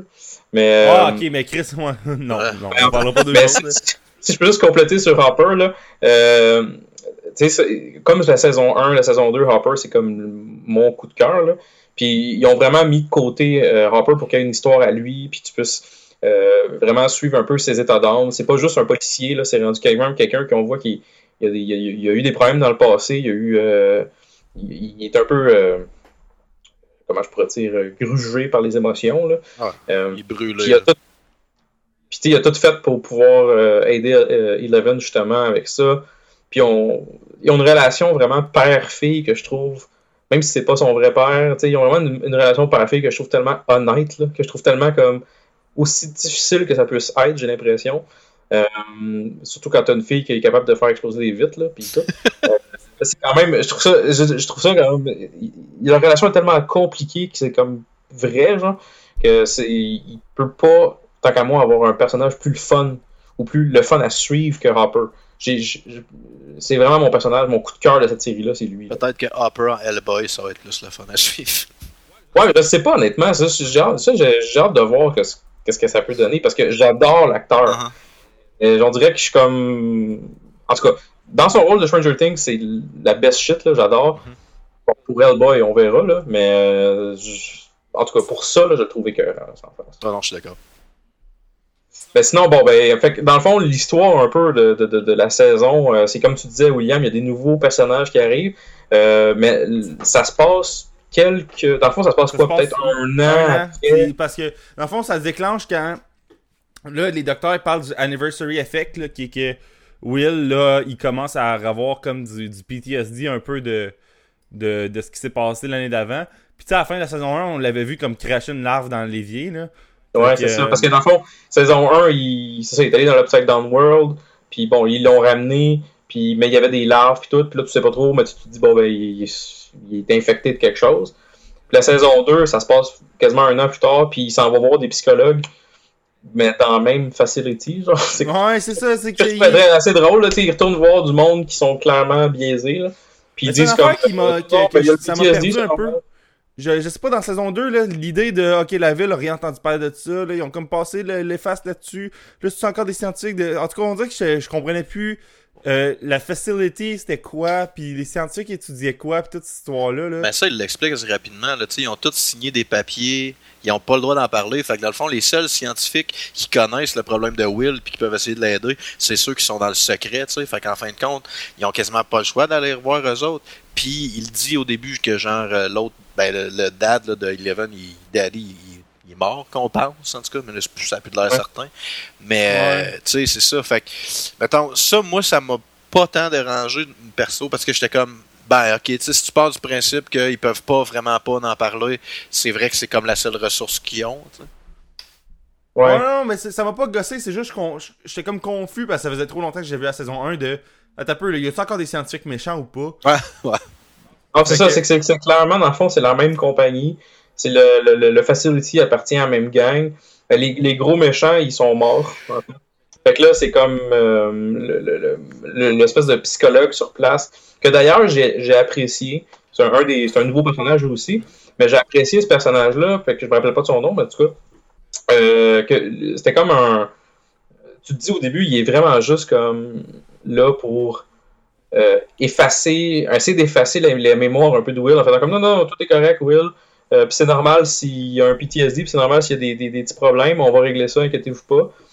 Puis finalement, tu te rends compte que c'est pas un fucker. Là, tu te rends compte que lui-même, je pense qu'il est dépassé un peu par les événements. Puis ça je l'ai bien apprécié, ce psychologue-là, psychiatre, whatever. Il est pas mort, hein, lui, je pense. On pensait qu'il était mort, mais finalement, on l'a pas vu comment ça finit, mais après, il donne pas un gun ou je sais pas quoi. Il me semble dans ma tête, il est pas mort. Il donne un gun, mais je pense qu'il le revoit plus tard. Si je me trompe pas, il me semble qu'à la fin, il le revoit au restaurant. Ouais, comme, hey, fait que finalement, il est top shape, puis tu vois que c'est pas un fucker, il tient parole parce que à la toute fin, on peut spoiler, on s'en fout, là. À la toute fin, il fait comme voici d'ailleurs une identité pour Eleven, puis il donne genre son nom, ça va être genre je sais pas quoi, puis ça va être ta fille, là. Dr. Sam, son nom. Dr. Sam. Ouais. Donc, c'est ça. Fait que ça, au début, je trouvais ça weird un peu comme toi, William. Mais comme tu dis, Gab, à un moment donné, t'apprends un peu le contexte de tout ça, là. Fait que, en gros, la saison 1 se terminait aussi que t'avais comme Eleven était comme disparu. Puis là, tu guessais qu'elle était revenue parce que il y avait des gros frigos qui disparaissaient dans une boîte, là. Des choses de même. Fait que tu disais, ils ont fait comme si elle était dans l'Upside Down puis elle les prenait de là. Ça, c'est weird, hein, qu'ils ont comme fini là-dessus. Finalement, elle est dans notre monde, puis tout est beau, genre. Ben, tu sais, on a eu la scène vraiment crowbar de... Non, vas-y, excuse. On a eu une scène vraiment crowbar que, à la fin de la saison 1, elle fait juste retraverser le mur, puis, tu sais, ça, c'était comme... Tu sais, c'était vraiment juste effacer le bout d'être dans l'Upside Down, finalement, là. Tu sais, ça suggérait ça quand il crissait des égos dans une boîte, là. Tu sais, ça, c'est une autre affaire, tout, je trouvais qu'il connaît pas bien, tu sais, je veux dire... Le gros problème, là, qu'il essaie de colmater la fissure entre les deux mondes, finalement, tout le long de la saison. Puis ça a été créé par ce qu'ils ont traversé. Mais pourquoi que Eleven, à cette heure, quand elle traverse de n'importe où, les fissures se referment, mais elle, non, genre, tu sais, c'est ça que, quand je parlais des fois à Stranger Things, il y a des affaires qu'il faut pas trop que tu essayes de chercher un sens, parce que, tu sais, en tout cas. Elle a juste traversé une fois, par exemple. Eleven a traversé au début, puis c'est fini. Elle traverse... Elle va pas retourner. Dans saison 1, il me semble qu'elle le fait quand elle est dans l'école. Quand ils sont dans l'école, elle le refait pas. Oui, elle retraverse dans ce temps-là, mais je parle dans saison 2. Ouais, non, le breach. Elle retourne dans le... Elle est dans l'Upside Down, puis elle retourne dans le monde dans le vrai monde, une fois. Mais tu sais, même là, qu'elle le fasse une fois ou 10 fois, tu sais, je veux dire, c'est quoi la différence entre la feuille, mettons la première feuille, puis l'autre, parce que là, la méchante bibitte, elle concentre son énergie, tu sais, je sais pas. Ouais, moi, c'est le même, j'ai guessé ça. C'est pas fou ce que tu dis, mais moi, mon guess, c'est vraiment à la fin, c'est comme... La feuille est vraiment huge. Là. Fait que c'est comme ça à la fin du monde versus l'autre feuille quand c'est faite. Si je me rappelle bien, début de saison 2, quand il monte justement, parce que on voit justement qu'elle est revenue, tu sais, elle n'est pas restée dans l'Upside Down pendant 1 an. Là. Elle était là genre 2 minutes, peut-être pas 2 minutes, mais elle est restée là pas super longtemps, puis elle est revenue, puis après ça, elle a gossé dans la forêt. Mais quand elle est revenue, on dirait qu'il y avait une feuille déjà. Une petite feuille, genre, ça marchait pas bien, fait que elle a remarqué ça, puis elle a réussi à ouvrir le mur, puis à ressortir. Ouais, c'est pas ça. Mais, ouais, mais t'as pas tort, là, tu sais, c'est un raccourci, mettons, là. Mais en même temps, tu sais, plus qu'il en explique, plus qu'il faut que ça fasse du sens. Fait que, tu sais, ils sont peut-être mieux, justement, moins d'en expliquer pour que ça soit plus facile à colmater avec des... Tu sais, justement, c'est une des affaires qu'on reprochait à Ghostbusters, il en expliquait trop, puis ça faisait moins de sens à cause de ça, là. Ouais, effectivement, là. Puis, en gros, là, t'as aussi Mike, depuis la disparition de Eleven, il est tout le temps en crise, là. Asti qui me tape ses nerfs. Non, Mec, là, cette saison-ci, là, sérieusement, il était-tu fucking useless ou... Qu'est-ce que je l'haïs, ce personnage-là? Moi, je l'aime, ce personnage-là, puis je pense qu'on l'a vu pas tant que ça parce qu'il faisait hit, ok, premièrement. Puis deuxièmement, moi, je le comprends. Il tripe sur Eleven, puis là, soudainement, elle disparaît, c'est normal que tu sois en crise, là. Puis en plus, il y a comme quoi, il y a 10 ans, là, fait que... C'est normal que ces shit-là durent longtemps, pis c'est un enfant aussi, là. Fait que, tu sais, moi, j'avais pas de problème avec le fait qu'il est comme en tabarnak, pis il s'ennuie d'Eleven, là, genre... Mais qu'il s'ennuie d'Eleven, c'est une chose, ça c'est correct, c'est normal, comme tu dis, mais qu'il soit en crise, genre, il était comme automatiquement en crise contre Max. Genre, non, oui, parce Max, que... c'est une autre fille, fait que... Dans la gang, tu sais, c'est une nouvelle dans la gang, elle a comme pas rapport. Ouais, mais là, on s'en fout, Eleven aussi était nouvelle dans la gang. Puis... Ouais, mais il tripait sur Eleven. L'autre, elle a quand même une autre présence dominante dans le groupe. Là. Mike, t'es habitué de dominer, puis là, soudainement, il y a une nouvelle fille qui a plein d'attention de tous les autres gars. Justement, je trouve qu'il domine fuck all parce que. Saison 1, il dominait. Là, il y a un nouvel élément dominateur qui arrive. Je comprends qu'il se sente menacé parce que dans saison 1, il était fucking le leader, là. Mike, là. Ouais, mais justement, saison 2, il est pas leader, il fait rien. Non, je sais, parce que il y a Max qui est arrivé. Il fait tellement rien que le personnage, t'as pas le goût de c'est à cause de toutes les scènes que tu le vois dans les 5 premiers épisodes, Mike, il est tout le temps juste là pour péter sa coche après quelqu'un. Genre, j'ai l'impression que c'est rien qu'à ça qui sert, amener un élément de conflit dans toutes les crises de discussion. Puis moi, ça finit qu'à un moment donné, je viens comme par association. Dès qu'il y a une scène qui commence, je vois Mike, je fais « Chris », puis là, il pète sa coche, je fais « Asti qui me tape ça », tu sais. Qu'à un moment donné, j'étais fed up. C'est ce qu'il voit Eleven, en fait. Ouais. Quand il commence à voir Eleven, tu fais comme « Ah, Mike, il est cool ». Ben, pas il est cool, mais tu fais comme « Bon, ben, Mike va servir à quelque chose. » Non, c'est jusqu'à temps que Will commence à vraiment rusher. Puis là, tu vois le côté meilleur ami sortir de Mike, puis là, il devient moins fatigant, parce que là, son énergie est sur Will, puis là, moi, il a arrêté de me taper ses nerfs. Non, mais moi, même début de saison, justement, là... Max, elle arrive, puis la nouvelle affaire, la nouvelle attention dans le groupe. Tu sais, lui, il est plus le centre de tout. Puis en plus, il a perdu sa blonde il y a 1 an, mais tu sais, il l'a perdu dans le dernier épisode, si on parle en termes de télé, parce que là, un moment donné, ils vont pas, tu sais, un moment donné, il faut que ça se suive, là. Fait que genre, ils vont pas faire, ben finalement, tout ça, il l'a réglé dans sa tête dans les 8 mois qu'on a pas vu. Fait que genre, tu sais, je l'achetais, moi, tout ce que Mike faisait, puis le kid est vraiment bon aussi, puis il a fait ce qu'ils ont donné, fait que... Mais t'as raison qu'il est plus le fun quand il est meilleur ami de Will que quand il est en crise, mais son bout dans Chris, moi, je le comprends totalement, là. Genre, il y a plus toute l'attention, il y a une autre figure dominante dans le groupe, puis là, elle va prendre comme sa place, puis aussi... Dans sa tête, c'est quasiment comme si elle arrivait pis elle remplaçait le rôle d'Eleven que lui s'ennuie, fait que genre... Ça, je le pogne, ouais. Ça, c'est vrai que, ok, tu sais, si lui, il se dit dans la tête de ses amis, elle va remplacer Eleven, il est pas d'accord avec ça. Ouais, pis comme si eux autres, ils oubliaient Eleven à cause d'elle, genre une affaire de même, là. Parce qu'ils ont tous l'air d'avoir plus décroché d'Eleven que lui, là. Mais c'est une affaire, puis je l'ai dit tantôt, mais moi, dans Stranger Things, en général, c'est une des affaires que j'ai le plus de difficulté à coller, c'est la relationship entre Mike et Eleven, parce que dans la saison 1, je trouvais que c'était out of nowhere. Puis, dans saison 2, tu sais, ça continue là, à être ça. Là, quand il la voit, là, tu sais, c'est digne des plus grosses scènes de retrouvailles d'Hollywood, mon gars. Là, tu sais, c'est sentimental. Mais... C'est vraiment beau, hein? J'ai failli pleurer. Là. Je trouvais ça cool. Ouais, j'étais comme, ils ont 10 ans. Tu sais, c'est comme l'amour à 10 ans. C'est genre, tu veux-tu être ma blonde? Oui. Ah, le lendemain, bah, elle sort avec mon autre ami. Qu'est-ce que tu veux? Tu sais, me semble. Non, mais Chris, ouais, là-dessus, t'as raison, mais moi, l'affaire de la saison 1, je l'achetais quand même, tu sais. Elle dormait chez eux, il a feedé avec des égos, il était caché chez lui, c'est comme une espèce d'affaire de. Il y avait une relation proche. Non, mais tu sais, les deux, il y avait une relation quand même proche, là, dans la saison 1, là. Il était comme. C'était lui, son contact avec le vrai monde, là. Ben, moi, j'ai tout le temps eu l'impression qu'ils ont mis du sentimental là-dedans parce que il y avait juste 8 épisodes, puis c'était plus facile de justifier que Max s'attache que le tabarnak à Eleven parce qu'il est pogné dessus, genre. Fait que j'ai l'impression que c'était pas tant nécessaire que... C'était nécessaire parce que c'est un moyen narratif qu'ils ont utilisé, mais j'ai comme tout le temps eu l'impression que ça... En tout cas, moi, personnellement, que ça collait moins, tu sais. Mais... Alright. Ouais, pas de problème avec ça, guys. Moi, j'ai tout acheté, mais... moi, je m'en crie. Non, mais c'est correct si vous avez... Tu sais, vous pensez ce que vous voulez, mais... En tout cas, moi, j'ai pas eu de problème avec ça. Fait que tant mieux. Moi, le seul problème, en fait, que j'avais, c'était pas nécessairement... Tu sais, je comprends ce que tu dis, Will, puis Gab aussi. Là. Je veux dire, moi, dans le fond, le problème, c'était pas nécessairement que Mike, c'est une merde. C'est plus que... on dirait qu'on s'en calisse de lui. Moi, je trouve saison 2, il est juste plate, entre guillemets, parce qu'il est perturbé, puis il est triste, puis il est dépressif.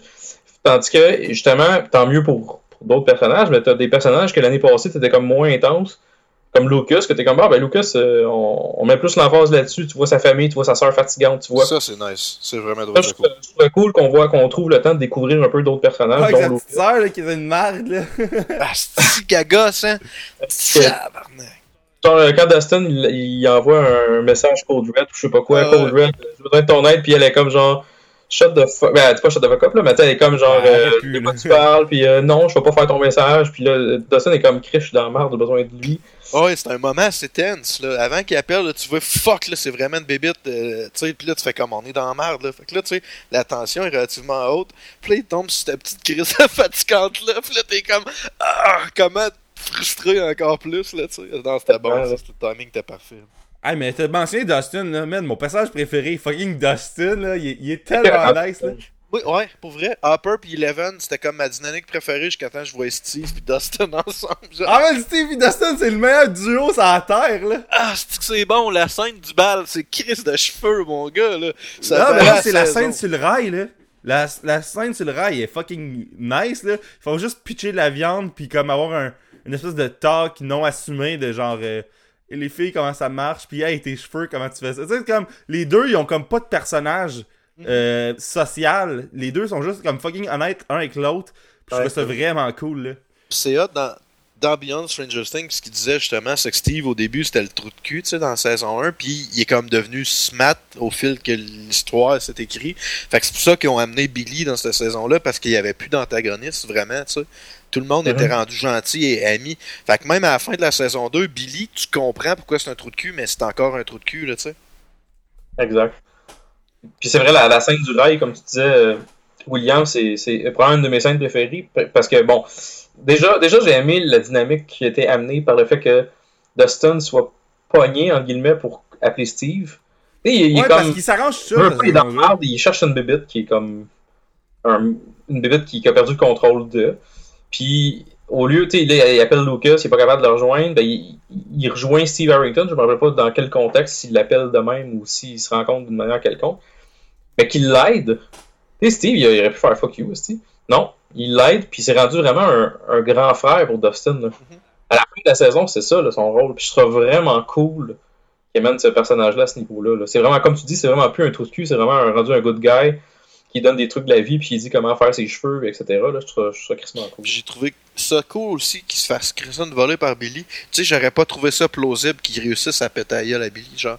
Puis au début, il dit, tu sais, quand ils se battent, il en donne 2-3 bons coups de poing, là, tu fais comme Chris, Steve, vas-tu réussir à pas se faire péter à gueule dans cette saison-là? Puis là, finalement, il se la fait péter solide, mais tu sais, ça aussi, j'ai trouvé ça... C'est une des choses que j'aime dans Stranger Things. La même affaire avec Bob, tu sais. Des fois, quand je vois des trucs, que je me dis, tu sais, bon, ça va être évident, mais tu sais, il y a une coupe de shots dans même, je fais comme, ok, non. Tu sais, j'ai présumé, puis c'était, tu sais, ils m'ont déjoué, là, genre. Mm-hmm. Non, c'est ça. Moi, d'ailleurs, c'est la scène de Billy qui va, je dirais, menacer les enfants au complet. Tu vois que Billy, c'est un nasty fucker. Parce que oui, comme tu dis, il y a un contexte qui fait que tu te rends compte que Billy, il s'est fait battre dans sa jeunesse, etc. Là. Fait que ça fait qu'il est rendu un fucker aujourd'hui. Mais il faut que ce soit vraiment intense pour aller menacer un enfant comme Lucas. C'est du racisme. Il y a des touches de racisme là-dedans. Absolument, c'est juste ça. C'est clair, là. Je veux pas que tu tiennes avec lui, puis ces kids-là sont pas nice, puis si j'apprends que tu t'es tenu avec lui, en tout cas, tu vas voir. Puis c'est vraiment gratuit. Ben c'est fitting, par exemple. C'est les années 80, fait que, pour de vrai, ça fit. Je dis pas que ça fit pas, je dis que c'est une affaire qui m'a frappé parce qu'on est comme pas habitué là. Non, Quoique on est ça renaît on dirait. Mais hashtag la meute. Ah man, parenthèse là, la meute man. J'ai regardé un live de la meute, ben pas de la meute mais genre de la manifestation à Québec en fin de semaine là. Pis, out of the blue, un moment donné, José Rivard débarque, pis il est comme « Mais tabarnak! » Pis elle arrête pas de crier après le building, là. Mais l'affaire plus drôle, c'était que un moment donné, ils sont tous mis à chanter « solidarité », pis j'étais comme « Chris, c'est une manif contre la diversité! » Pis ils chantent « solidarité », man. C'est l'affaire la plus ironique au monde, là. En tout cas, Stranger Things. Les gestes de race. Non, mais on n'a pas encore rentré dans le déclencheur. Mais pas le déclencheur, mais comme l'élément terrifiant de la saison, qui est les Demodogs. Ouais. Avez-vous mieux aimé ça, vous autres? Non. Non? Ben, moi, regarde, moi, dis ce que j'ai aimé. J'ai aimé qu'il y ait des petites bébittes qui se développent puis qui deviennent des Demogorgons, ok? Mais l'idée que, hey, saison 1, c'était un Demogorgon, saison 2, c'est plein de petits Demogorgons. J'étais comme, tu sais, ok, ouais, Tu sais, il me semble que c'était comme underwhelming un peu, là. Mais c'est parce que t'as la grosse crise de bébite et tout, là, tu sais. Fait que là, on dirait qu'ils ont qui est pas mort. Ils ont fait une moyenne, genre, tu sais. Mais la seule affaire, c'est que passer de larve à petit chien méchant, ça prend, mettons, je sais pas, un mois dans le top.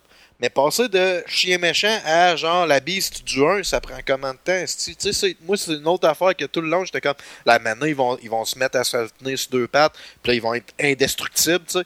Non, ça arrive juste pas parce que. Comme des chiens à l'infini, là. Ouais. Non, mais tu sais, saison 1, le démo. Je me rappelle plus du nom que Dustin avait donné à son. Christophe. C'était. Ça le trouve. Ouais, plus son nom, en tout cas, il le renomme plusieurs fois dans mais c'est une affaire de King Arthur, là, c'était... non.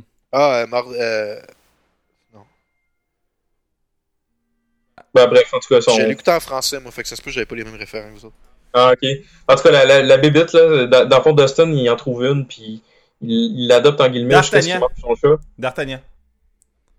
Dart. C'était Dart. Il l'appelle D'Artagnan? Ah, ça se peut, je me rappelle pas de ça. C'est Dart pour D'Artagnan, ouais. Ah, oui, ça a raison, exact. Fait que, puis là, tu sais, il l'adopte, il s'en occupe jusqu'à ce qu'il mange son chat. Puis là, il est comme, finalement, c'est une merde. Ouais! Puis la scène qui est comme, à sa mère, il réalise que le chat, il est mangé. Puis là, il s'en crisse du chat, tu sais, genre. Oui, il s'est fait comme, ouais, va chercher un autre chat. Elle fait comme, je vais aller, non, pas chercher un autre chat. Elle dit genre, je vais aller checker, je pense qu'il dit, mettons, Monsieur Murray a dit qu'il l'a vu dans le voisinage. Fait qu'elle fait comme, ok, je vais y aller le chercher. Puis là, il profite de ce moment-là pour comme genre sortir la bébite, sortir Dark de chez lui, puis l'amener dans son bunker ou je sais pas quoi là. C'est là qu'il appelle Steve d'ailleurs. C'est là qu'il appelle Steve parce qu'il est pas capable de rejoindre Lucas à ce moment-là. Quel fucking sign nice là de genre ok man, on a un fucking, tu sais c'est un abri antinucléaire là. Ah ouais. Tu sais c'est drôle à Chris l'idée. Ils ont un abri antinucléaire puis là c'est comme la bébite est là. Ça fait tellement années 80. Tu sais, c'est genre la guerre froide, tout le monde a des abris antinucléaires. Ça paraît. Mais non, j'ai trouvé ça. Pour aller en lien avec la question que tu avais posée, tous les petits chiens qu'il y a, j'ai pas trouvé ça mauvais, mais j'ai pas trippé tant que ça parce que je trouvais ça illogique justement qu'à un moment donné, ils grossissent rapidement puis ils restent après ça à ce niveau-là. Ça aurait pris un ou deux plus, tu sais, les bipettes, ça en aurait pris un ou deux dans le tas, au pire, qui les gens qui ont de l'air de contrôler les chiens ou whatever. Tu sais, il me semble, j'imagine la scène que justement, tous les chiens attaquent les Marines, puis que tu vois en arrière qu'il y a rien qu'un des bipèdes, comme dans le premier, qui est là, puis tu vois que c'est lui qui drive les chiens, ou je sais pas. Tu sais, il me semble, mais en même temps, ça les aurait peut-être rendu plus forts, parce que Chris, la saison 1 au complet, ça prend toutes les ressources qu'ils ont pour en battre un. Fait que là, si t'en mets genre 2 ou 3, là, ça devient insurmontable. C'est pas un 16 qui va tout changer ça. Là. Ben, tu te dis, genre, le fait qu'il y a comme plein de chiens, ils étaient tous contrôlés par le monstre qui contrôlait Will. Mind Flayer. Exact. Mais, bon, ça reste quand même que ces chiens-là, finalement, sont forts, mais sont pas... c'est rien à comparer à ce qu'on avait comme monstre à la première. Ils sont vraiment fucking bullet resistant, par exemple. Ouais. Tu sais, ça, c'est une affaire qu'on dirait que quand j'ai voyé tirer du gun dessus, j'étais comme aussi que vous avez pas lu le lore, là, parce que vous gaspillez des ressources présentement, là. Genre, ce qui me gosse dans ces affaires-là, c'est que justement, il y a tout le temps juste une manière de les tuer. Puis ça, je comprends, là, mais genre, je suis comme... Ça veut dire que sont helpless jusqu'à la fin, là. Tout le temps, là. Puis tu sais, il y a jamais un scientifique ou un militaire qui fait comme on va essayer d'en capturer un vivant, tu sais, genre. Il y a rien que Dustin qui réussit à faire ça. Ben Chris, un mané, non, il est dans le frigo, c'est ça, chez dans le frigo. C'est drôle. C'est tellement fucking drôle, là. Ah. On vide le frigo de madame et on le crisse dans le frigo. Stranger Things, la cinématographie est vraiment bonne. Tu sais, c'est beau, là. C'est bien shooté pis tout.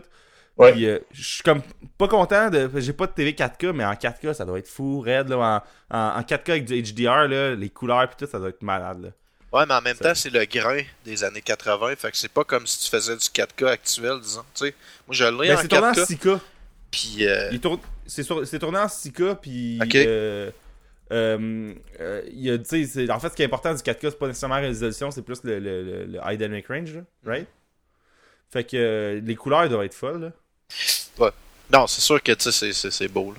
C'est clair. Mais ça a tout le temps été ça, tout saison 1 aussi, là. C'était à l'œil, le look était là. Ouais. Puis même le CGI, tu sais, on parlait de CGI. Le CGI, moi, c'était parce que c'est tout le temps du bleu dark. Tu sais, quand il était dans les sous-sols, quand il était dans les trous, c'était du bleu dark. C'était tout le temps du dark bleu. Là, il y a du rouge. Ouais, il y a du rouge à la fin, mais... puis dans le ciel, la bébête c'est vraiment bien faite. Mais moi, c'était les scènes dans le tunnel. J'étais comme, me semble, on dirait que le CGI, ils ont moins de budget quasiment que la saison 1, là. Ça ressemblait un peu aux scènes qu'il y avait dans l'Upside Down. Là. Mais tu sais, c'est un peu cette ambiance-là. En même temps, regarde d'autres séries. Tu sais, moi, du CGI de séries, je m'attends à tout le temps le trouver dégueulasse. Puis là, dans Stranger Things, tu sais, ça se prend bien. Alors, regarde Evil Dead, mettons, la série est super bonne, mais si j'ai de la misère à regarder ça tellement le CGI me lève le cœur, là, tu sais. Fait que... Non, il est quand même relativement bien fait. Pour la quantité de CGI qu'ils ont dû mettre, et tous les chiens, toutes ces affaires-là, c'est quand même de la job, là, CGI à faire. Puis je trouve que ça a quand même été bien amené. Là. Parlant de Dustin, c'est juste une petite affaire là même qui m'est revenue, mais on parlait de sa mère tantôt. Quand il rentre avec son suit de Ghostbuster, la scène qu'il y a bibitte dedans le coffret, genre, puis que ça shake, là. Est-ce que je l'ai trouvé bon, Dustin, dans cette scène-là, là, genre. Il est là, puis là, sa mère, elle rit, puis là, il rit, genre. Est-ce que ça, c'était nice, pour vrai, là. Mais Dustin, il est vraiment écœurant, là. On s'entend que c'est une des stars de ce show-là. Il est fort. Le personnage est vraiment cool, mais le kid qui le joue aussi, il est vraiment bon. Puis, il était vraiment plus à l'avant-plan cette saison-ci, je trouve. C'était comme quasiment lui le Mike de cette saison-ci parce que... C'est exactement ce que j'allais dire, je suis content que t'en parles parce que justement, on dirait que... Tu sais, l'année passée, le leader, c'était Mike. Puis les autres suivaient, puis il n'y a pas de trouble avec ça, ça allait bien. Mais cette année, Mike est comme plus perturbé, fait qu'il est un petit peu plus en arrière-plan. Puis Dustin, on dirait que lui a pris l'initiative d'être le leader, mais tu sais, moins de façon claire et précise parce qu'il est quand même awkward. Il est awkward avec Max. Il y a des petits conflits avec Lucas. Ouais, mais Lucas, il est plus là aussi. Puis il est mieux. Ouais, ben c'est parce qu'il y a l'espèce de dynamique avec Max, là, l'espèce de triangle. Ouais, c'est ça. Mais tu sais, Lucas, Dustin, on le sent plus aussi. Là, tu sais, dans saison 1, il n'y avait pas justement un conflit. C'était qui se pognait avec Lucas? C'était Mike, je pense, ça finissait quasiment en tape sa gueule. Ouais, à un moment donné, sur le bord du pit, je me rappelle pas c'était quoi le contexte, mais je sais qu'à un moment donné, sur le bord du pit, ils ont eu Ils ont failli se battre, là. Ouais, mais c'est ça, tu sais, Mike, tu vois, j'ai Mike, je pense. Juste ça, je me rappelais que c'était battu avec Lucas, puis je le trouve cool. Quand il veut pas faire Winston en Ghostbuster, c'était délicieux, cette scène-là, c'était bon. Là. Ouais, c'était pourquoi faut que je sois le black guy, ben là... Personne peut faire Winston, fais-le, toi, Mike! Ben là, je peux pas, pourquoi? Ah, c'est que c'était bon. Ouais, c'était très drôle, ça. Qu'est-ce que vous avez pensé de Will dans cette saison-ci?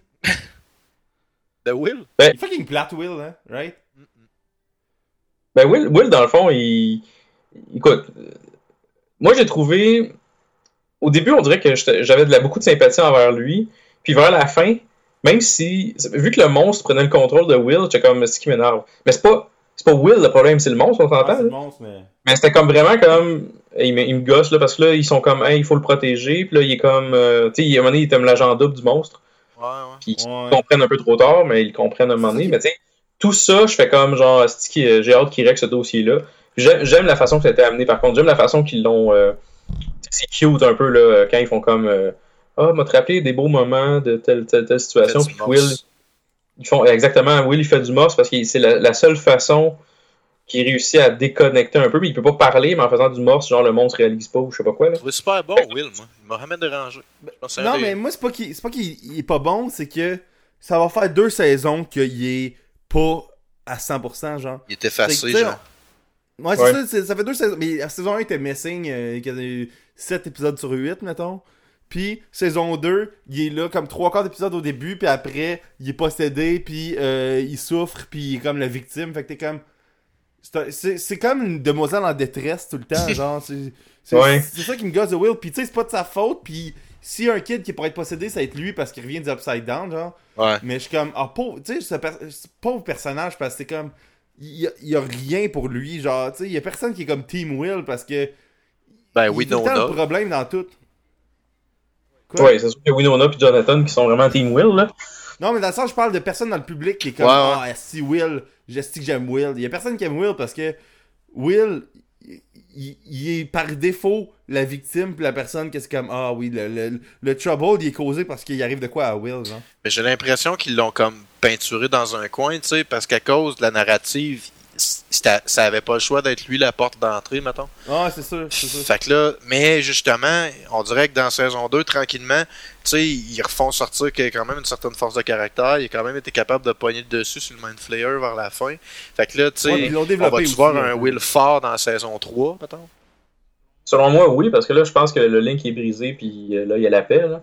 Fait que selon moi, il va peut-être reprendre un petit peu plus pas de leadership, parce que c'est pas nécessairement le leader, là, je veux dire, mais il va probablement être plus important dans la prochaine saison, tout comme Mike, justement, avec le fait que peut-être que là, on va se retrouver avec comme tous les enfants, là, les 6 enfants, elles vont 6, là, je suis sûr, les 11 Max, puis les 4. Ouais. Mais il y a la gang de 4 plus Max plus 11, ouais. Plus les 3, selon moi, ça va être un espèce de... Ouais, c'est ça, avec Nancy, Jonathan puis Steve. Là. Ouais, eux autres toute cette gang-là ensemble, j'imagine qu'ils vont tous avoir une espèce de dynamique vraiment cool. Un peu comme ils ont amené aussi dans la saison 2. La saison 2, c'est vraiment comme des... c'est comme des batchs de monde. Là. Puis, c'est comme on va suivre un peu l'histoire de Jonathan puis Nancy. On va suivre un petit peu l'histoire de Lucas, Dustin puis Max. On va suivre un peu l'histoire de Hopper puis Eleven, mettons. Puis là, j'imagine qu'ils vont, dans les prochaines saisons, ils vont faire un peu la même chose. Ils vont avoir peut-être 3 clans différents qui vont se former pour sauver la ville de Hawkins qui va être encore dans la merde, visiblement. Puis, non, mais j'ai hâte de voir un peu ce qui va se passer avec Will parce que, comme tu dis, c'est une victime depuis 2 saisons, puis ça serait le fun de le voir faire d'autres choses aussi. Là. Avec Jonathan puis Nancy, j'achète comme la plupart de leur shit, sauf que il y a 2-3 affaires qui me gossent. Leur histoire amène nulle part, là, l'affaire de undercover des shit puis ils release, là. Effectivement. C'est comme, voir que vous avez mis autant de temps dessus pour qu'il n'y ait aucun payoff dans la saison 2. Ils quittent la ville, ils s'en vont rencontrer un dude, ils dorment dans son... qui est comment comme Tinfoil Hat, là, qui est genre au milieu de... Exact, c'est ça, exactement. Ils vont rencontrer un esti de freak. Qui les saoule pour qu'ils fourrent. Exactement, oui, il dit dormez dans le sous-sol puis fourrez. Ah ouais, tu sais, prenez mon alcool puis allez fourrer. Okay. Non, mais tu sais. Il y a sûrement pas de caméra dans son sous-sol. Non, mais non, moi, ben oui, vous avez 95% de ce que vous dites, vous avez raison. Mais tu sais, tu catches que le gars, il a catché la vibe pis il a fait, regarde, vous êtes des jeunes, arrangez-vous, là. Non, ça, oui, on voyait pas de c'est vraiment creep quand tu vois ça, là. Tu sais, il y a juste ça, je vais pas jouer à la Ben, c'est vrai que par contre, comme tu disais, ça mène à rien, parce qu'à la fin, tu le revois, ce gars-là, pis il est comme genre victoire. Mais oui, victoire. Non, mais il y a... Ça n'a pas donné quand même à grand-chose, cette histoire-là. Il a pas justement drivé genre l'opinion publique ou whatever, tu sais, comme quoi. Oui, il a résolu comme le meurtre de Barbara, dans le fond, avec la fausse histoire qu'ils ont faite. Ah, c'est vrai. Ouais, tu sais, eux autres, ils ont inventé la fausse histoire qu'elle avait été empoisonnée ou je sais pas quoi par le gouvernement, le bureau local du gouvernement. Puis ça a passé, là. Fait que ça a fait de quoi de concret, les affaires. Ouais.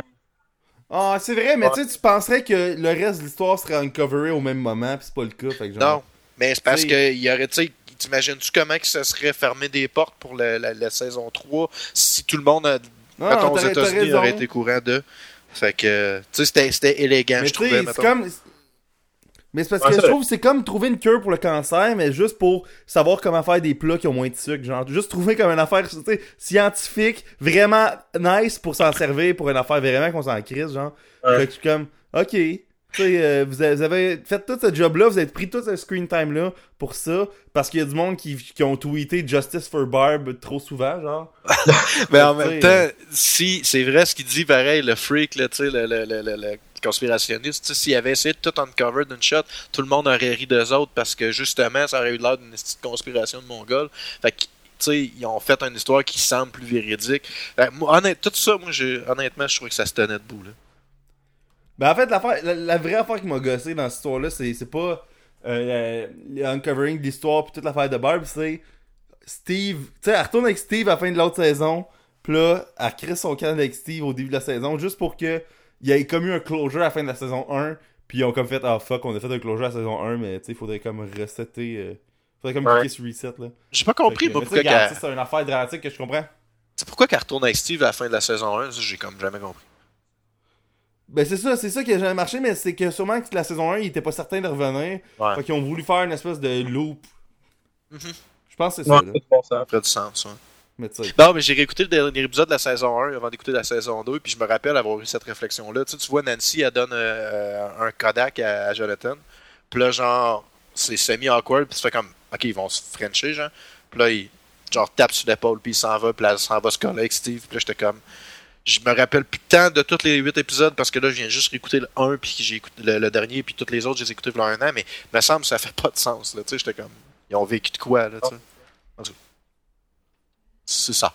Mais c'est non, mais je suis d'accord avec toi. Puis ici, on dirait que cette saison-là, saison aussi, en tout cas, au moins, ce que j'aime, c'est que ils ont. Bon, ben là, Jonathan et Nancy ont leur histoire. Steve, il va avoir son histoire. J'ai aimé justement qu'il a réussi à avoir. On dirait qu'il.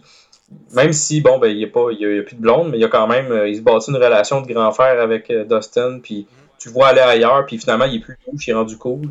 Fait que ça, j'ai trouvé ça intéressant quand même. Là. Je voulais aussi savoir votre opinion, parce qu'on en a glissé un mot. Je sais pas si c'est là que tu voulais aller, William, aussi. Là. Mais sur toute l'histoire on the side qui se passe avec les autres numéros. T'as Eleven, mais t'as... Ah ben c'est ça, moi je vais parler d'Eleven. Puis avant même qu'on parle de sa sœur puis tout, le bout avec Hopper, vous autres, qu'est-ce que vous avez pensé de ça? Le bout avec Hopper, tu veux dire quoi? Ben, le bout qu'elle habitait... Ok, dans la cabane là, avec Hopper. Ouais. Ben moi personnellement, je vais commencer. Je trouve ça cool, puis j'ai trouvé ça un des moments les plus peut-être poignants, entre guillemets, émotionnellement, dans le sens que tu vois qu'Hopper, il essaie d'être un bon père, mais il y a de la difficulté. Il y a de la difficulté à se contrôler en tant que père, parce que pas à se contrôler parce qu'il est violent ou il est méchant, mais dans le sens qu'il essaie de la contrôler elle parce qu'il veut la protéger, mais il y a de la misère quand même à contrôler peut-être à contrôler le message en tant que tel, parce qu'il c'est un monsieur de 40 ans puis il est pas super à l'aise avec tout ça. Puis en plus, il a perdu une fille aussi. Elle, c'est une situation exactement. Fait que lui, c'est une situation vraiment extrêmement touchée, disons, pour lui. Puis fait qu'il essaie de la protéger peut-être doublement à cause de ça, puis il veut pas être en danger constamment. À cause qu'il est recherché puis tout. Fait que moi j'ai trouvé ça vraiment cool. J'ai aimé l'espèce de combat qu'il y a avec lui-même, où il faut qu'il la protège, mais en même temps il veut lui faire plaisir, mais il est pas capable de le faire. Fait que il est pas capable de le faire. Il est pas capable de le faire sans être, entre guillemets, contrôlant puis méchant avec. Là. C'est pas méchant que je veux dire, mais en tout cas, moi, je trouve ça vraiment cool. C'est probablement un des bouts que j'ai le plus aimé, c'est cette espèce de relation complexe entre Hopper puis elle, au point aussi que une autre chose que j'ai aimé aussi, puis je vais vous laisser parler après, c'est le fait qu'elle est un peu pas reconnaissante de ça. Ouais, c'est comme genre, parce que une petite ado là, veut pas, elle dit son nom, elle est comme genre, fuck you, tu me déranges, tu me contrôles. Puis tu sais, elle a aucune intelligence sociale aussi, là. Chris, elle est née dans un laboratoire, puis elle a grandi là, fait que genre, toutes les affaires d'autorité, tu sais, elle, c'était une bibitte de laboratoire, là, fait que c'était pas... Exact. Ouais. Mais moi, une affaire, j'ai aimé pas mal tout ce qui s'est passé dans cette affaire-là, sauf une scène. Puis celle-là, c'est comme la grosse scène en plus de ces deux-là. Les hosties de boîtes. Ils pètent une coche, là. Non? Quoi? Je pensais que t'allais dire les boîtes quand elle trouve toutes les boîtes en dessous du plancher. Puis j'étais comme, voir que t'as toutes les infos sur sa mère. Puis tu laisses ça en dessous du plancher du chalet qui est enfermé 24/24 dedans pendant 400 jours. Chris. En tout cas. Moi, ça, c'est la seule affaire que j'ai pas aimé. Si elle est enfermée 24/24... Non, mais regarde, moi, je m'en crissais parce que c'était sûrement là avant qu'eux autres aient emménagé là. Puis lui, l'amener là, c'était comme un plan de dernier recours. Okay, ouais. Puis si elle est là 24/24, ben il peut pas sortir les boîtes pendant qu'elle est là. Ok, ouais, ok. Ça, j'avais pas trop de problème avec ça. Mais la scène qui m'a vraiment gossé, pis c'est peut-être juste moi, là, mais j'ai trouvé que c'était vraiment trop intense dramatiquement quand il a pété une coche, là. Tu sais, il criait, là. Pis tu sais, elle, qu'elle fasse péter des fenêtres, ça, je trouve ça correct. Parce que c'est une kid, puis elle réagit fortement. Mais lui, là, man, il était trop comme intense puis dramatique dans cette scène-là. J'étais comme, me semble que la musique puis tout, c'est vraiment, vraiment, vraiment trop intense ce moment-ci. Genre, c'est trop plein, par exemple. Faut considérer que ça fait 1 an qu'il vit avec une espèce d'anxiété de la protéger puis de la cacher en même temps. Puis il faut qu'elle contrôle elle, faut pas qu'elle sorte, mais en même temps, faut pas que les gens la trouvent. Ouais, mais nous autres, ça fait 4 épisodes qu'on voit, par exemple. C'est vrai que ça sort de nulle part, là. Ben, c'est que c'est un problème, peut-être plus un problème d'acting que de writing, là, mais il y a aussi tout l'aspect musique puis l'aspect ambiance qui fait que ce scène-là là, est vraiment, vraiment trop dramatique pour la série. Peut-être. Ouais. Moi, je l'ai pas vu de même. Moi, j'ai juste vécu comme quelqu'un qui se dit, bon, ben, il a pété sa gauche. Oui, peut-être que c'est vrai qu'il aurait pu amener ça dans les épisodes précédents ou, tu sais, voir une espèce d'escalade de ça, là. Tandis que là, il ferait juste, là, il explose, là. Mais on dirait que je l'ai pas vu de même, j'ai juste dit, ben, écoute, on me dit, là, c'est la goutte qui fait déborder le vase, puis il capote bien raide, là. Mais c'est un point quand même legit que t'amènes, là, William. Là. Mais pour vrai, je réécouterais la scène-là, puis je penserais à m'en faire, je pense, parce que il crie, là, c'est ça, c'est que c'est pas juste autoritaire, c'est genre hystérique, là. Il arrache le fil de la télé, genre. C'est la seule distraction qu'elle a dans ton chalet pourri. Alors, moi, je pense que je suis d'accord avec Will là-dessus. Non, mais l'affaire de la télé, ça me dérange pas parce que c'est comme un père qui est comme pas de télé pendant un mois. Ouais, parce que si fait juste la fermer, elle va la rouvrir. Fait on dirait que c'est comme il se dit, ben, elle va gagner peu importe ce que je fais. Fait que la seule solution que j'ai, c'est de péter la TV, genre. Ouais, mais tu sais, anyway, ça m'a gossé moins ça que elle, tout son arc après de... Tu sais, regarde, l'histoire de sa mère, fine, garde, oui, la mère, t'as eu une affaire quasiment à la décadence, là, où ce qu'elle dit des mots, puis finalement, ces mots-là voulaient dire de quoi, là, ou je sais pas de quoi, tu sais, une affaire à la... Ouais. Ça, c'est hot, mais man, son épisode, là... Ben, parlons-en, l'épisode 7, je pense que c'est ce qui a semé le plus de controverses dans toute cette saison-là. Ben d'ailleurs, la saison 2, elle commence avec une référence aux Goonies vraiment intense des criminels dans une van qui sont poursuivis par des polices, là. Exact. Puis en plus, moi, cette scène-là, j'ai trouvé cool, parce que je connais aucun personnage. J'étais comme, what the fuck? Fait que ça m'intéresse, parce que je suis comme, bon, ben, on nous amène quelque part que je connais pas. Puis je suis d'accord avec ce que tu dis jusqu'à là, William, on va te laisser continuer, mais ça, j'ai trouvé ça cool. Un autre affaire, c'est une petite parenthèse, l'épisode 1 s'appelle Mad Max à cause des scores de Max. Mais moi, Mad Max, ça commence, puis je vois 4 punks dans une van. J'étais comme, c'est quoi, asti, ça va virer post-apocalyptique, genre? Ah, man. Mais, ouais, c'est ça, avec eux autres, en gros, tu comprends qu'elle, c'est number 8, je pense. Ouais, tu sais. Puis, 8. Elle a... Ouais... Elle, dans le fond, ce qu'elle fait, c'est que son pouvoir, c'est de faire voir à du monde ce qu'elle veut qu'il voit pendant 30 secondes. Là. Tu sais, mettons, elle, quand elle met son power-up à l'écran, il est comme une roulette. Après 30 secondes, son power-up, il disparaît. Faut qu'elle le remette, là, une affaire de même. Là. Puis, fait qu'elle s'en sert pour diverses utilités, comme faire faire semblant que le pont en avant des polices est détruit, puis le viaduc, whatever, tombe, fait que les autres peuvent pas avancer, ou mettre des obstacles devant eux autres pour pas que, tu sais, pour être protégés, dans le fond. Puis, dans une affaire vraiment random, Eleven a fait juste se ramasser dans cette ville-là parce qu'elle apprend que sa sœur... Pourquoi elle se ramasse là, donc? Elle se rappelle de sa sœur, elle a des flashs qui étaient... elle voit sa mère, quand sa mère est arrivée dans le centre, elle voit qu'Eleven est avec une autre petite fille basanée, puis genre elle voit le numéro 8 décrit dessus. Puis après ça, elle prend... sa mère, elle avait un dossier des enfants disparus parce qu'elle cherchait sa fille. Elle trouve le dossier d'enfants disparus de Hate. Puis après ça, tu files en aiguille, je pense. Ou ben non, je pense qu'elle fait que checker la photo, puis avec ses pouvoirs à elle est capable de la localiser, genre. Puis elle part, puis elle la localiser. Parce qu'après ça, elle fait la même affaire avec le gars qui travaillait dans l'institut. Fait qu'elle, c'est ça. Fait que c'est le même qu'elle trouve Hate. Puis, mais moi, honnêtement, j'ai trouvé que tout... Elle a fait un update en astuce son iOS, Eleven, que soudainement, ça, elle voit dans le futur, puis elle voit... Eleven, c'est comme, elle a tout, c'est ça, tu sais, l'autre, elle te fait voir des choses, Eleven, elle fait juste tout. Ça, c'est, dans ben des d'autres, c'est pas juste Stranger Things qui souffre de ça, mais j'ai ça, moi, quand que le personnage principal, ses pouvoirs sont juste comme out of scale par rapport au reste du monde, genre, ça m'énerve, tu sais, c'est pas... Ouais, mais tu sais, vu qu'elle est plus récente et plus jeune, tu peux avoir des pouvoirs plus forts. Tu sais, ça se pourrait-tu, ça? Ouais, ça peut être une excuse. Tu sais, c'est comme, c'est vraiment, vraiment, vraiment weak comme explication, mais tu sais... On pourrait leur donner ça, puis il y aurait moins de s'ostiner, je pense. Parce que même Hate, elle dit, on a chacun nos pouvoirs. Fait que c'est comme moi, je fais voir des choses. Toi, c'est quoi? Moi, je suis capable de faire exploser des bibittes d'une autre dimension. Je suis capable de localiser du monde avec des photos. Je fais de la télékinésie. En tout cas, j'étais comme calice. Puis pourquoi qu'il saigne du nez? Je veux bien croire que visuellement, ça prend quelque chose pour nous dire qu'elle est rentrée en mode Super Saiyan. Mais Chris, ça doit faire des dommages cérébraux. Maintenant, je le sais pas, mais calice. Ben, c'est hot, ça. Ouais, visuellement, c'est vraiment cool, mais ça n'a pas. Ben, tu sais. J'avoue, parce que chaque fois, moi, que je la vois saigner du nez, je fais comme, ok, c'est la dernière fois avant qu'elle meure d'une embolie. Genre, vraiment. Ça. Mais ça, c'est le butterfly effect qui fait ça, mais pareil. Ah, mais Chris, elle saigne 4 millilitres, là. C'est pas. Ouais. Non, mais tu sais, à chaque fois, il y a un vaisseau sanguin qui pète. Ok. Le sang vient pas de son nez, c'est ça qui arrive, ça. Fait que tu dis que c'est son cerveau qui fond. Mais ouais, en tout cas. Mais moi, l'épisode 7, l'affaire, c'est que, genre, juste, mettons, pour revenir à ça, je l'ai pas détesté parce qu'on a eu 9 épisodes. Mais si on avait eu 8 épisodes, dont l'épisode 7, je me serais senti floué, genre. Surtout que l'avant-dernier épisode aurait été cet épisode-là. Ouais, vraiment. C'est un filler weird. Là, au moins tu retournes après ça dans l'histoire, puis t'as 2 gros épisodes qui sont vraiment écœurants. 2 gros épisodes pour comme closer le loop pour cette saison-là. Fait qu'en effet, ça fait moins épisode gaspillé. Tu sais, l'épisode... Ça lui permet d'avoir une entrée badass aussi à l'épisode 8. Là. Mais ouais, mais puis l'épisode 7, on s'entend que c'est la grosse parallèle Star Wars dans la narrative de Stranger Things. Tu sais, elle va à l'encontre de la haine de Hate. Elle dabble un peu dans le dark side.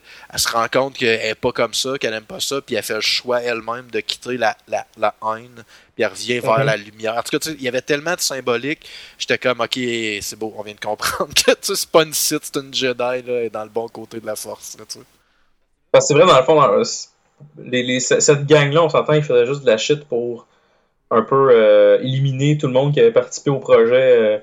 Moi, je reculais un peu à V for Vendetta, ça me faisait penser un peu à ça, où cette gang-là, leur but, c'était genre de tuer tout le monde qui ont comme participé au projet de créer des enfants weird. Mais c'est juste Hate. Les autres, ça a l'air d'être des espèces de toxicomanes que tu sais, sont juste là parce que...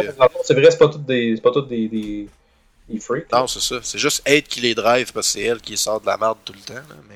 Ouais. C'est pas l'épisode le plus fort, mais comme je te dis, moi, comme je voyais ça comme un épisode bonus, j'étais comme, tu sais, je vais en prendre si tu m'en donnes. Là. C'est bonus, ils vont sûrement amener tes saison 3, ils vont sûrement mettre plus d'emphase sur les autres. C'est le Lion King 1,5 de Stranger Things, ça. C'est ce que t'as dit, ouais? C'est le Lion King 1,5 de Stranger Things, ça. Le webisode. Très bon lien que tu viens de faire. C'est un peu ça, effectivement. Je pense. Parce que pour vrai, genre, tu l'enlèves cet épisode-là, ça change fuck all. Non, parce que dans le fond, tu as juste réalisé que, bon, la seule chose que ça a développé de quoi, c'est le fait que elle a comme, un petit peu comme tu disais, Gab, elle a développé son pouvoir de super saiyan à ce niveau-là, en jasant avec Eight. Ça a duré 1 minute. Fait que dans le fond, puis ça l'a aidé à closer, à régler le dossier à la fin de la saison 2. Mais sinon, il n'y a pas grand autre lien qu'elle peut se faire. C'était pas là aussi qu'elle en avait profité pour aller voir sa mère, je crois. Non, c'est avant. Ça, c'est. Elle voit sa mère, elle découvre qu'est-ce qui est arrivé à sa mère, qu'est-ce que sa mère, elle répète tout le temps. Puis ça, je reviens là-dessus, moi j'ai vraiment trouvé ça nice. J'ai vraiment trouvé ça cool.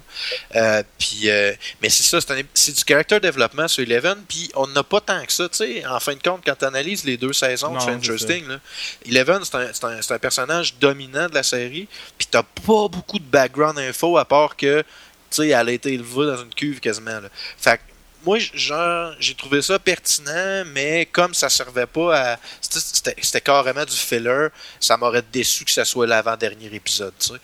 Oui, je suis d'accord. Mais c'est au moins, comme on disait, ça... on perd juste 1 heure au pire à l'écouter. Puis selon moi, ils vont peut-être faire des... Ils vont sûrement avoir des liens dans les prochaines saisons là-dessus, puis ils auront peut-être mieux apprécié par la suite. Ben, ils ont ouvert la porte. Ils se sont ouverts une porte. J'ai l'impression que même eux autres ne le savent pas s'ils vont s'en servir, mais au moins la porte est ouverte. Exact. Ouais, exactement. Avez-vous d'autres choses à ajouter? On a fait un peu le tour sur la saison, sur les personnages qu'on aime et tout. Y a-t-il d'autres choses que vous vouliez apporter comme point? On n'a pas full parlé de la saison, l'histoire de la saison. Tu sais, dans le fond... l'idée c'est que là il y a une espèce de grosse bébite qui run tout, puis qu'elle contrôle des bébés Demogorgon, puis que là dans le fond les autres font des tunnels. Pourquoi donc ils font des tunnels, je me rappelle plus. Puis parce qu'ils brûlent la porte. Ils brûlent la porte au lance-flamme, fait que la faille elle descend dans le sol parce que c'est la seule partie qui sont capables, genre qui se fait pas brûler, parce que l'armée est pas au courant que la faille est rendue dans le sol. C'est de même, je l'ai vu. Ouais, mais en tout cas, ouais. Ouais, ça a du bon sens. Puis aussi, je pense que dans le fond, ça va un peu en lien avec ce que tu dis, là. Mais ça fait que c'est comme une racine, là. Il s'étend un peu partout grâce à ça, là. Ce qu'il pouvait pas faire en surface. Ouais, puis là, en gros... C'est cool que c'était comme... au début, t'es comme, pourquoi tout est en train de mourir, genre dans le coin, là, toutes les citrouilles sont en train de mourir, puis tout, puis t'es comme, on comprend pas trop pourquoi, puis c'est tout autour du laboratoire. Ça amène un peu ce qui s'en vient, que c'est beaucoup pire que juste des citrouilles qui meurent. En même temps, ça te donne l'impression qu'ils ont quasiment juste fait ça pour qu'on puisse avoir une scène que Winona avait folle puis qu'elle colle des affaires sur les murs de sa maison. Ouais, on n'a pas parlé de cette scène-là, mais moi, c'est une affaire que... Oui, regarde, c'est comme l'espèce d'équivalent cette saison-ci de la scène des lettres. Des lettres. C'est des lettres avec les lumières de Noël. Là. Ouais, c'est ça. Mais j'étais comme... Pour vrai, là, c'est comme 4000 dessins d'une ligne. Ah oui, tu sais. Tu les organises comme tu veux. Moi, c'est ça qui m'a gossé. J'étais comme... Ok, regarde, je vous le donne. Tu sais, mais faites des dessins que c'est pas des lignes, là, puis là, je vais l'accepter mieux. Là. Mais sinon, je trouverais ça vraiment BS. Là, c'est sur 4 pièces. Si tu les arranges de même, ça fait la ville. Là, puis t'es comme, ben oui. Tu sais, viens me faire croire que sur 4 pièces, t'as des dessins ultra mal dessinés. T'es capable de les faire fitter puis de les coller en 3D, ces murs. Tu sais, moi, j'ai acheté un casse-tête de 1000 morceaux pour faire avec ma blonde, voilà 1 mois et demi, puis je pense que j'ai le tiers de fait. En tout cas. C'est ça, là. Fait que genre, tu sais, là, j'étais comme, si au moins il y avait autre chose que des lignes, j'accepterais peut-être mieux, mais là, c'est genre vraiment comme lazy shit, là. Tu sais, c'est on aurait abouté ça avec ça. Puis là, ok, là, finalement, ça, c'est une ligne, mais qui va sur une autre branche. Comme, comment tu fais pour savoir, là? Tu sais, c'était tellement... C'était tellement genre... ok, regarde, on leur donne, puis on veut faire un hommage à la saison 1 que... Faut comme tu te fermes les yeux en écoutant ça, mais genre, je trouvais ça stupide sinon. Puis quand l'armée rentre dans la maison, puis ils se mettent à prendre des Polaroids de toutes les pièces, t'es comme, qu'est-ce que tu vas faire avec ces Polaroids-là? Chris, prends une caméra vidéo, puis filme la pièce. Tu sais, tu vas me dire, tu vas coller tes Polaroids, là, c'est en 3D dans cette maison. En tout cas, j'étais comme... Tout ce qui avait attrait à cette carte-là, je trouvais que ça faisait zéro sens. Ouais. Puis ils s'en sont pas servi tant que ça en plus. Tu veux dire... À un moment donné, c'est comme en background dans la maison, mais tu sais, c'est pas... Ouais, ça aurait permis de trouver l'espèce de place qu'il y avait les trous, mais genre sinon... C'est Bob, encore une fois. Bob save the day. Eh oui, Bob, on l'aime bien, Bob. Feu Bob. Ouais, il n'existe plus. Ouais. Ouais, c'est ça. Fait que bon, avez-vous d'autres choses à apporter par rapport au show? Des choses que vous avez moins appréciées peut-être aussi, ou des choses que vous avez bien aimées, qu'on n'a pas encore jasé? L'histoire, sinon, Will, mettons, moi, par rapport à l'histoire du 1, moi j'ai préféré l'histoire du 2, mais ça je l'avais déjà dit, vous autres? Ben moi j'aime mieux la saison 2 parce que les personnages, je trouve qu'ils sont plus le fun, puis c'est mieux shooté, puis il n'y a pas besoin de setter up autant d'affaires. Sauf que je trouve dans la saison 2, il y avait encore ça. Je sais pas, je pense en l'écoutant, j'aimais mieux la saison 2, mais je sais pas si j'aime pas mieux la saison 1 parce que la saison 1, au moins, vu que c'était des affaires, c'était correct, ça avançait pas. Là, ça avançait juste pas. Tu trouves que ça avance pas dans la saison 2? Ben, pas tant, parce que tu sais, la différence entre l'épisode 3 et l'épisode, mettons, 7, je trouvais d'un, tu sentais pas que la menace, elle montait tant que ça. Tu sais, elle monte une fois, puis c'est dans les derniers épisodes, mais sinon, elle est pas si différente que ça. Tu sais, c'est genre, mais il y a des démodogs, that's it, genre. Je trouvais que la saison 1, c'était genre, ok, man, attends un peu, là, la shit va. Tu sais, on dirait qu'il y avait plus un ticking clock dans le 1 que dans le 2. Ouais, je pense. Ouais, je le vois. Mais les 4 premiers épisodes de la deuxième saison sont stagnants, je trouve, là, tu sais. Ben, c'est ça. Parce qu'en plus, au début, c'est que t'as pas peur pour personne. T'sais, même Will, t'es comme bon, mais ça va pas. Il fait le pas, là, mais ils vont trouver une solution. Puis il est pas vraiment dans la merde, puis il est pas. Mais là, vers la fin, tu sens non seulement que Will est dans la merde, tu sens que la ville est dans la merde, puis tu sens que le monde est dans la merde. Fait que je pense que, un peu comme tu disais, Gab, là, ça passe slow, mais au moins, ça culmine vers quelque chose, puis t'as vraiment la chienne après. T'sais, à partir du moment que tu vois les démo dogs un peu partout, là. Ok, là, on est dans la merde. Quand tu les vois dans l'espèce de dompe, là, ils sont pognés dans l'autobus, puis il y a des démo dogs qui attaquent, là, puis t'es comme, ok, là, il y en a pas juste un, là, il y en a plusieurs. Moi, j'étais comme, ok, j'ai la chienne. Là. Non, c'est. À la fin, ça pick up la pace. Mais saison 3, là, ils n'ont plus de character développement à faire, c'est personne. Eleven, c'est correct, c'est fait. Tu sais, là, Will, j'ai vraiment hâte de voir la direction de la 3e saison, honnêtement. Ben non, mais ils peuvent encore en faire du character développement, c'est juste il faut qu'il soit conséquent à ce qu'il a été, puis faut pas qu'il apporte des nouvelles affaires qui n'ont pas rapport. Ouais, mais ce que je veux dire, c'est qu'ils sont pas obligés d'en faire, fait qu'ils peuvent se focusser sur l'action, tu sais.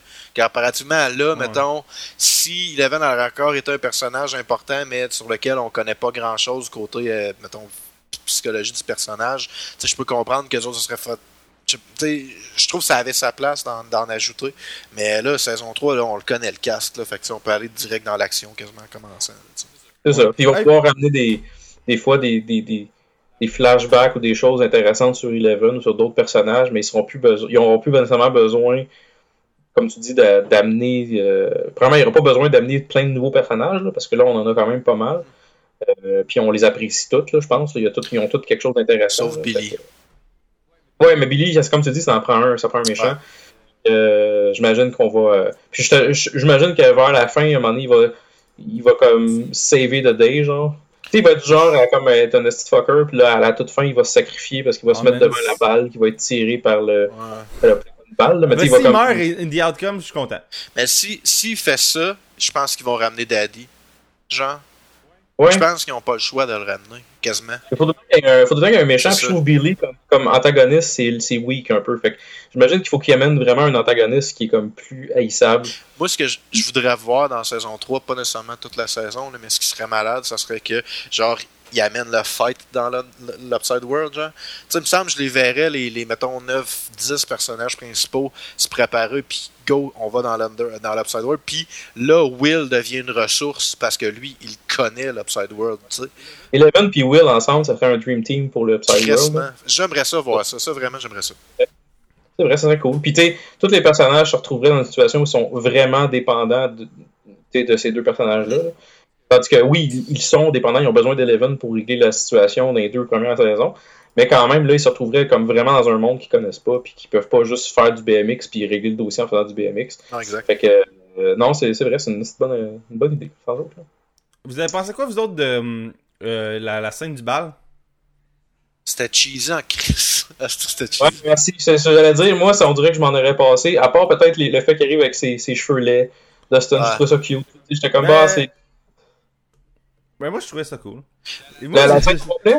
Ouais, moi, j'ai pas eu de problème avec. En fait, tu sais, c'était l'idée que, tu sais, toute la saison, t'avais une espèce de triangle qui était plus une ligne de genre Lucas, Dustin puis Max. Fait que genre, eux autres, il y avait ça. Mais tu sais, Dustin, c'était comme l'espèce de payoff de lui qui parle avec Steve puis qui essaie de gagner une confiance pis tout. Puis que, dans le fond, ses affaires échouent, mais finalement, Nancy... Tu sais, ça, c'est un peu cheesy, l'affaire de Nancy qui fait veux-tu danser? Mais genre, j'étais comment qu'il regarde, ça passe, puis... Son personnage à Nancy, c'est pas hors personnage de faire ça pour une amie de son frère. J'aime mieux que ça soit ça. Parce qu'en repensant au côté cheesy de la chose, j'aime mieux que ça soit ça que si, soudainement, il était rendu cool.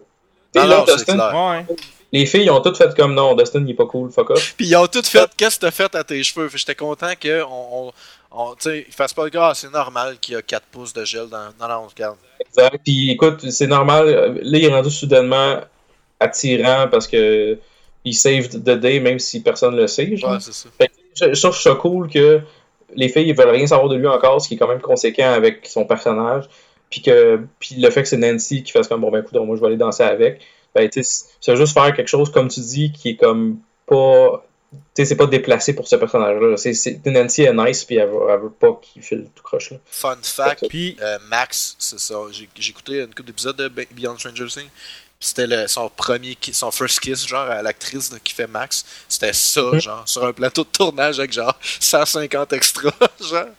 Ouais, pis il y a pas de Lucas qui dit go now, je sais pas trop quoi, une affaire de non, c'est Mike. Genre, Mike, genre, quand avec Eleven. il fait le kiss avec Eleven, genre, il parle, genre, sans bouger les lèvres, puis il fait comme I'm going in, genre.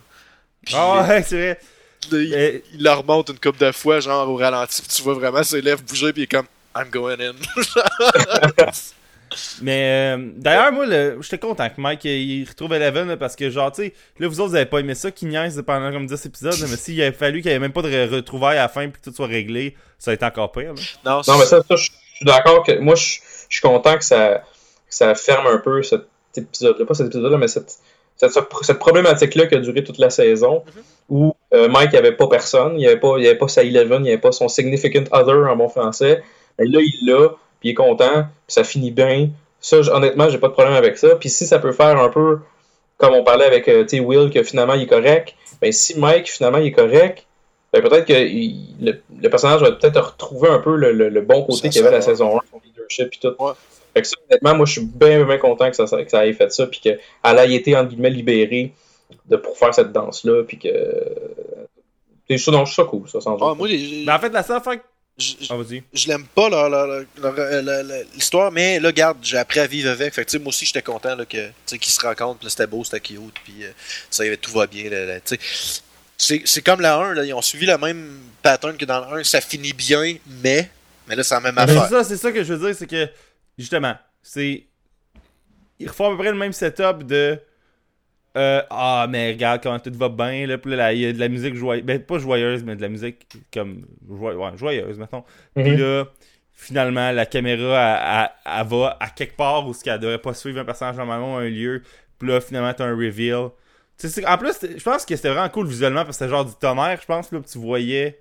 C'est ça? Non, ben tu te ramassais dans l'Upside World, puis tu voyais que l'école a flashouille, mettons, dans l'Upside World. Puis le Mind Flayer, il est là, puis il spot l'école, puis il sait qu'ils sont tous là, les estis qui ont fait chier son plan, genre. Exact. Ça, c'est quand même cool. J'aimerais ça avoir plus d'infos, moi, sur l'Upside World, genre, qu'est-ce que les scientifiques savent? Y en ont-tu qui ont disséqué des bibittes, tu sais? J'espère que maintenant, on va avoir un petit peu plus de réponses de ce côté-là. Hey, man.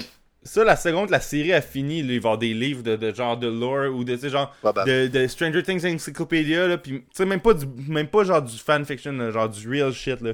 Comme ils ont fait pour Lost, pis comme ils ont fait pour tout, là. Du Expanded Universe, un peu. Ou, tu sais, genre, juste expliquer tout ce qu'il y avait, les idées des writers quand ils l'ont fait, là, pour que ça existe à quelque part, là. Ouais, non, c'est vrai.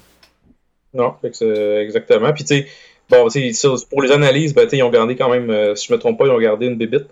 Fait qu'ils vont pouvoir la checker, tu sais, la disséquer, justement. Là. Il y a une dans le frigo à Joyce. Là, on sait jamais qu'est-ce qu'ils peuvent trouver avec ça, là, mais en tout cas, vous, dans on va faire un bon Demogorgon Wellington. Là. Yeah. Gordon Ramsay en arrière qui sac. Mais t'es pas mal excité pour la saison 3, ou est-ce que ça... Ouais. Moi, dans le fond, je suis pas resté sur mon appétit pendant tout, j'ai trouvé ça bien bon. Est-ce que je suis vraiment excité pour la saison 3? Pas tant que ça, parce que justement, il n'y a pas tant de suspense, là. C'est pas un cliffhanger pendant tout. Mais j'ai vraiment hâte parce que les personnages, je les ai aimés, puis j'ai hâte de voir où ça s'en va, là. Moi, il y a une raison de plus pourquoi j'ai hâte à saison 3. Genre, fini l'université. Puis avoir du temps. Ça, j'avoue que c'est un autre super bon argument, effectivement. Mais sinon, moi, je suis d'accord avec toi, Jess. Genre, s'il n'y en avait pas de saison 3, j'aurais pas l'impression d'être floué, genre. Il m'en manque pas. Mais je suis convaincu que la prochaine saison va suivre la vague. Il faudrait qu'il scrape solide pour que ça devienne mauvais, Stranger Things, tu sais, là. Fait que, plus de Stranger Things, c'est tout le temps une bonne affaire. Exact. Ben moi, je serais déçu s'il n'y avait pas eu d'autres parce que il n'y a pas assez de closure pour que ça soit satisfaisant comme fin, saison 2. Tu sais, c'est seté up parce qu'il va y avoir une saison 3. Parce que sinon, c'est vraiment weak comme closure, là. Non, je suis d'accord avec toi, mais au moins, les événements qui sont produits dans la saison sont tous pas mal comptés, sont tous pas mal fermés, là. Parce qu'il pourrait considérer que oui, le monstre l'autre bord il est encore lisse, mais il est pas capable de revenir. Fait que c'est fini. C'est ça. C'est sûr que, mettons, Eleven, ils ont pas mal réglé le dossier de son identité. Elle a découvert sa mère, on sait pourquoi sa mère est folle, puis elle reviendra pas, fait qu'on a pas besoin d'en reparler. T'sais. Exact. Puis on le sait qu'elle va être correcte parce que Hopper va s'en occuper, puis elle a une autre identité, puis elle est correcte. Oui, on connaît pas son passé vraiment, mais quand même.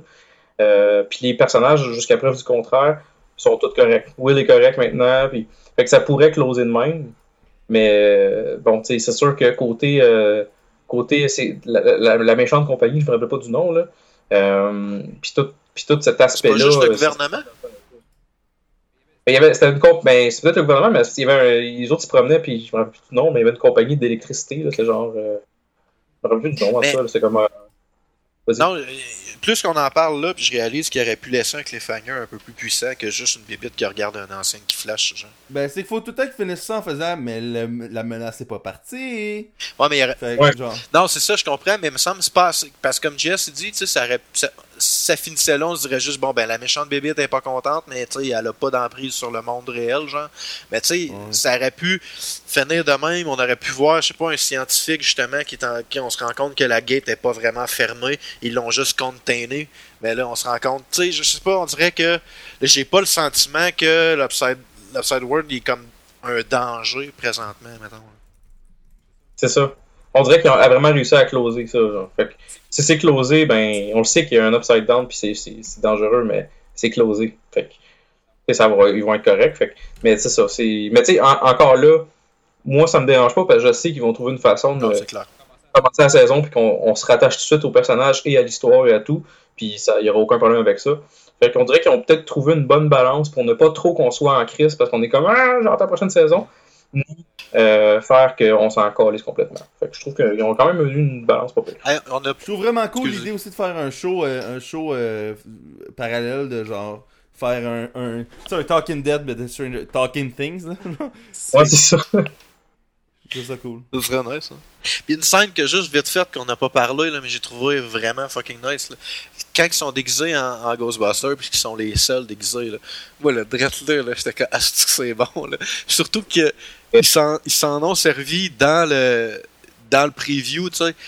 Tu les voyais en Ghostbusters se revirer face à la caméra, faire comme, guys, look at that. Là, t'es comme, qu'est-ce qu'ils voient, tu sais, il y a une menace. Ouais, c'est ça.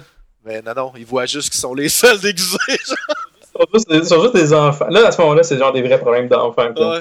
C'est pas des problèmes de genre on se bat contre des méchants. Là. C'est vraiment, on est des enfants, puis là, on va se faire niaiser toute la journée. Ah, exact. Je trouve que c'est écœurant aussi, cette scène-là. Là. Mais en fait, toute cette espèce de petite prémisse-là, justement, comme tu disais, plutôt la joke de c'était qui va être Winston, tout ça, je trouvais ça comme... C'est bien fait. Je trouvais ça le fun, cute, le fun, là, vraiment drôle. Effectivement. Mais ça, c'était juste...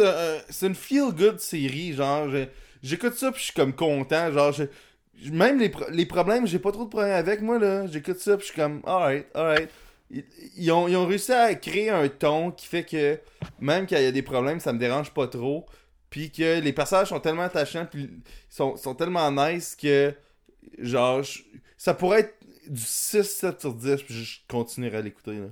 Ouais, c'est ça. Tu vois, moi j'ai donné 7 sur 10 à saison 1, puis je continue à l'écouter avec intérêt, là, tu sais, fait que je suis tout à fait d'accord avec toi. Ouais. Bah, Je suis pas mal d'accord avec ça. Moi aussi, c'est une feel good. J'ai vraiment apprécié ça. J'ai trouvé ça quasiment relaxant, regarder ça, parce que c'était à la fois drôle. Oui, il y avait du suspense, mais c'était tout le temps comique, puis c'était tout le temps léger, entre guillemets. Là, fait que non, je trouve ça vraiment cool. C'était à suggérer, disons. Une dernière scène qu'on n'a pas parlé, là, que je vais faire vite, là. La scène qu'ils sont dans l'espèce de bus, dans l'espèce de dépotoir, puis il y a un bus, puis là, genre, ils sont cachés dans le bus, puis t'as genre fucking Steve qui essaie de péter les Demo Dogs, là. C'est vraiment cool, là.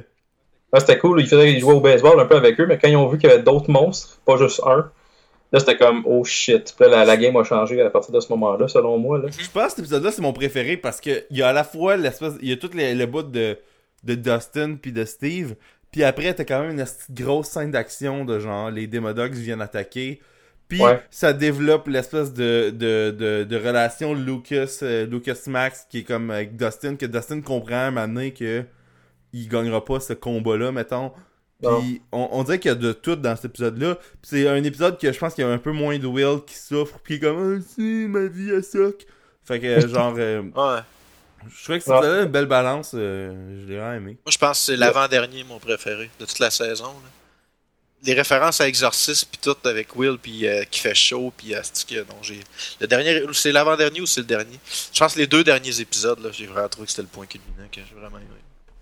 Ouais, ben ces 2 épisodes-là, c'est moi aussi, il y a celui-là justement avec les Demo Dogs aussi, là, que tu parlais, William, mais ces épisodes-là que vous avez nommés, c'est tous des épisodes qui sont vraiment solides. Ça commence, comme on disait, ça commence plus slow, puis ça augmente la progression est quand même facile à voir avec le temps, là, à part peut-être l'épisode 7, justement. Non, c'est des bons choix d'épisodes que vous avez sortis, des très bons choix des meilleurs épisodes. Là. Donc, avez-vous d'autres choses à apporter ou par rapport à ça? Non, on a fait le tour pas mal, je pense. On a fait le tour pas mal. On a-tu donné nos notes? Non, on n'a pas donné. Non, ok, parfait. Je vais commencer avec toi, Gab. Tu donnes combien sur 10 pour la saison 2 de Stranger Things? 8. Je suis conservateur, là, mais tu sais, c'est ça. Je trouve 8 c'est une bonne note, c'est une bonne série. C'est pas groundbreaking, là, c'est pas le classique que je vais revenir dans 10 ans et me dire j'ai pas autant trippé que Doctor Who, mettons, même si je suis conscient que Doctor Who, c'est. En tout cas, moi j'aime beaucoup ça, t'sais. Mais 8 c'est bon, c'est une bonne note. Fait que j'ai vraiment aimé ça, puis j'ai hâte j'en veux plus. Là, ah, excellent, c'est une bonne note. Puis toi, William, tu donnes combien? Moi aussi, je vais donner 8. Pour vrai, c'est parce que c'est clairement pas 10. Puis c'est pas un 9 non plus, vu que il y a pas assez de viande pour que ce soit un 9. Mais c'est tellement bon avec le peu de viande qu'il y a. Puis il y a eu une couple de problèmes, fait que je pourrais pas y donner un 9 non plus. Que 8, ça semble comme être le... C'est parce que 7, c'est comme trop négatif pour ce que cette série-là me procure en tant que divertissement. Fait que genre... tu sais, là... je pense qu'en fait avec les notes, faut pas se mettre à comparer les séries avec les notes qu'on leur a données, parce que une note, ça veut comme un peu rien dire. Genre, c'est une manière vraiment weird de classifier les affaires. Ouais. Fait que genre, si je donne 8 à ça, puis j'ai donné 7 à une autre affaire, ça se peut que une affaire que j'ai donné 7, je l'aime mieux que Stranger Things ou vice-versa, genre. Mais présentement, de la manière que je me sens à propos de cette saison-là puis cette série-là, 8, ça semble être la note la plus appropriée, vrai. Ben, je suis d'accord avec vous. Moi aussi, je vois avec la famille, je vois qu'un 8, pour les mêmes raisons que vous avez énumérées, que c'est pas un 10, c'est sûr, mais c'est beaucoup trop bon pour être un 6 ou un 7. Là, fait que je donne la même chose à cause que c'est vraiment feel good. J'étais tout le temps excité d'écouter le show sans non plus être désespéré de le voir. Puis je trouve qu'ils réussissent à bien closer tout ça sans que ça soit trop chiant. Là. Fait que honnêtement, non, j'ai trouvé ça bien cool. Fait que ça vaut vraiment la peine d'aller écouter ça. Donc, Gab. Yes. First, merci d'avoir accepté l'invitation. Merci de m'avoir invité. T'es le bienvenu à revenir. Et puis, plug donc tes affaires, là. Où est-ce qu'on peut te rejoindre? Puis c'est quoi tes produits? Si vous avez la malchance de tomber sur mon podcast, c'est Jamais Content sur iTunes, YouTube, partout où vous pouvez trouver des podcasts. On est là toutes les semaines. On fait on dit des choses qui n'ont pas d'allure, puis on se fait dire qu'on n'a pas d'allure, puis on se demande fréquemment pourquoi on continue le show, mais on continue. Sinon, c'est à peu près tout. Occasionnellement, je fais des épisodes avec Yann Thériault du Stream, où Yann met un casque en aluminium puis chiale contre le gouvernement pendant que j'essaye de se faire comprendre que Il en met trop, mais ça, c'est Yann. Oh, man, Yann, des fois, là. Écoute, le dernier stream que j'ai fait avec, ça a fini, j'étais comme, j'ai eu du fun, là, mais je suis pas obligé d'en refaire pour la semaine qui s'en vient, mettons. Mais c'est tout le temps super le fun, là, Yann, il est super attachant. Puis sinon, c'est à peu près ça, on est sur Facebook, sinon, Jamais Content, là, j'ai de la merde, mais on a quand même un show, je pense, qui est assez intéressant. Sinon, ben, on a un Twitter qu'on se sert à l'occasion, mais on est pas mal plus Facebook que Twitter, fait que c'est pas mal ça. Excellent, ben on conseille en passant aux gens d'aller écouter ça. J'ai participé à 2 shows. Oui.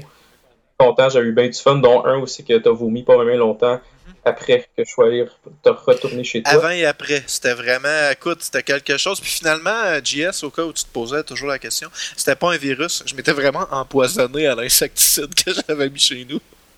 Ah mon dieu, ok. Fait que, ouais, parce que le lendemain, je filais encore tout croche, puis après ça, je filais top shape. Fait que un virus, ça aurait été plus long. C'est ça, puis moi, on n'a pas été malade, fait que c'est vraiment... Ouais. Je me disais, si tu as un virus, il est assez... il est pas très, très intense, là, fait que... Mais non, c'est ça. Bon, écoute, c'est heureux que tu fais de mieux Ouais. après 6 mois. Donc, fait que c'est bon. Sinon, Will, toi, où est-ce qu'on peut te rejoindre? Ben, sur les tweets, là, comme d'habitude, là, Twill _Barbeau, puis là, c'est moins fréquent ces temps-ci parce que j'ai pas le temps d'aller voir des films. Chris, même je gagne des billets pour aller voir des films que je vais pas, là. Ça vous donne une idée à quel point j'ai pas de temps, présentement. J'ai gagné des billets pour aller voir Lady Bird, là, que genre 100 sur Rotten Tomatoes après comme 125 reviews, là. Puis je l'ai pas été parce que j'avais trop une semaine chargée, là. Mais en tout cas, sur Facebook, de Spoiler Alert QC, souvent je fais des... Ben, c'est moi qui fais les sondages le jeudi, puis puis je fais souvent des critiques de films là, quand j'ai le temps. Là. Fait que c'est pas ça pour moi. C'est ça. Suivez-nous sur Facebook, sur Twitter. Puis ouais, suivez aussi Mathieu Smith, il y a un compte de Roast à nous autres. Ça s'appelle Divulgacheur SA sur Twitter. Dans le fond, il écoute les épisodes puis il nous roast. Fait que je pense quand il écoute des épisodes, quand il écoute des épisodes, je pense qu'il prend des notes, puis là, après, il nous call out pendant 2 semaines sur des affaires qu'on a dit, des affaires qu'on n'a pas dit.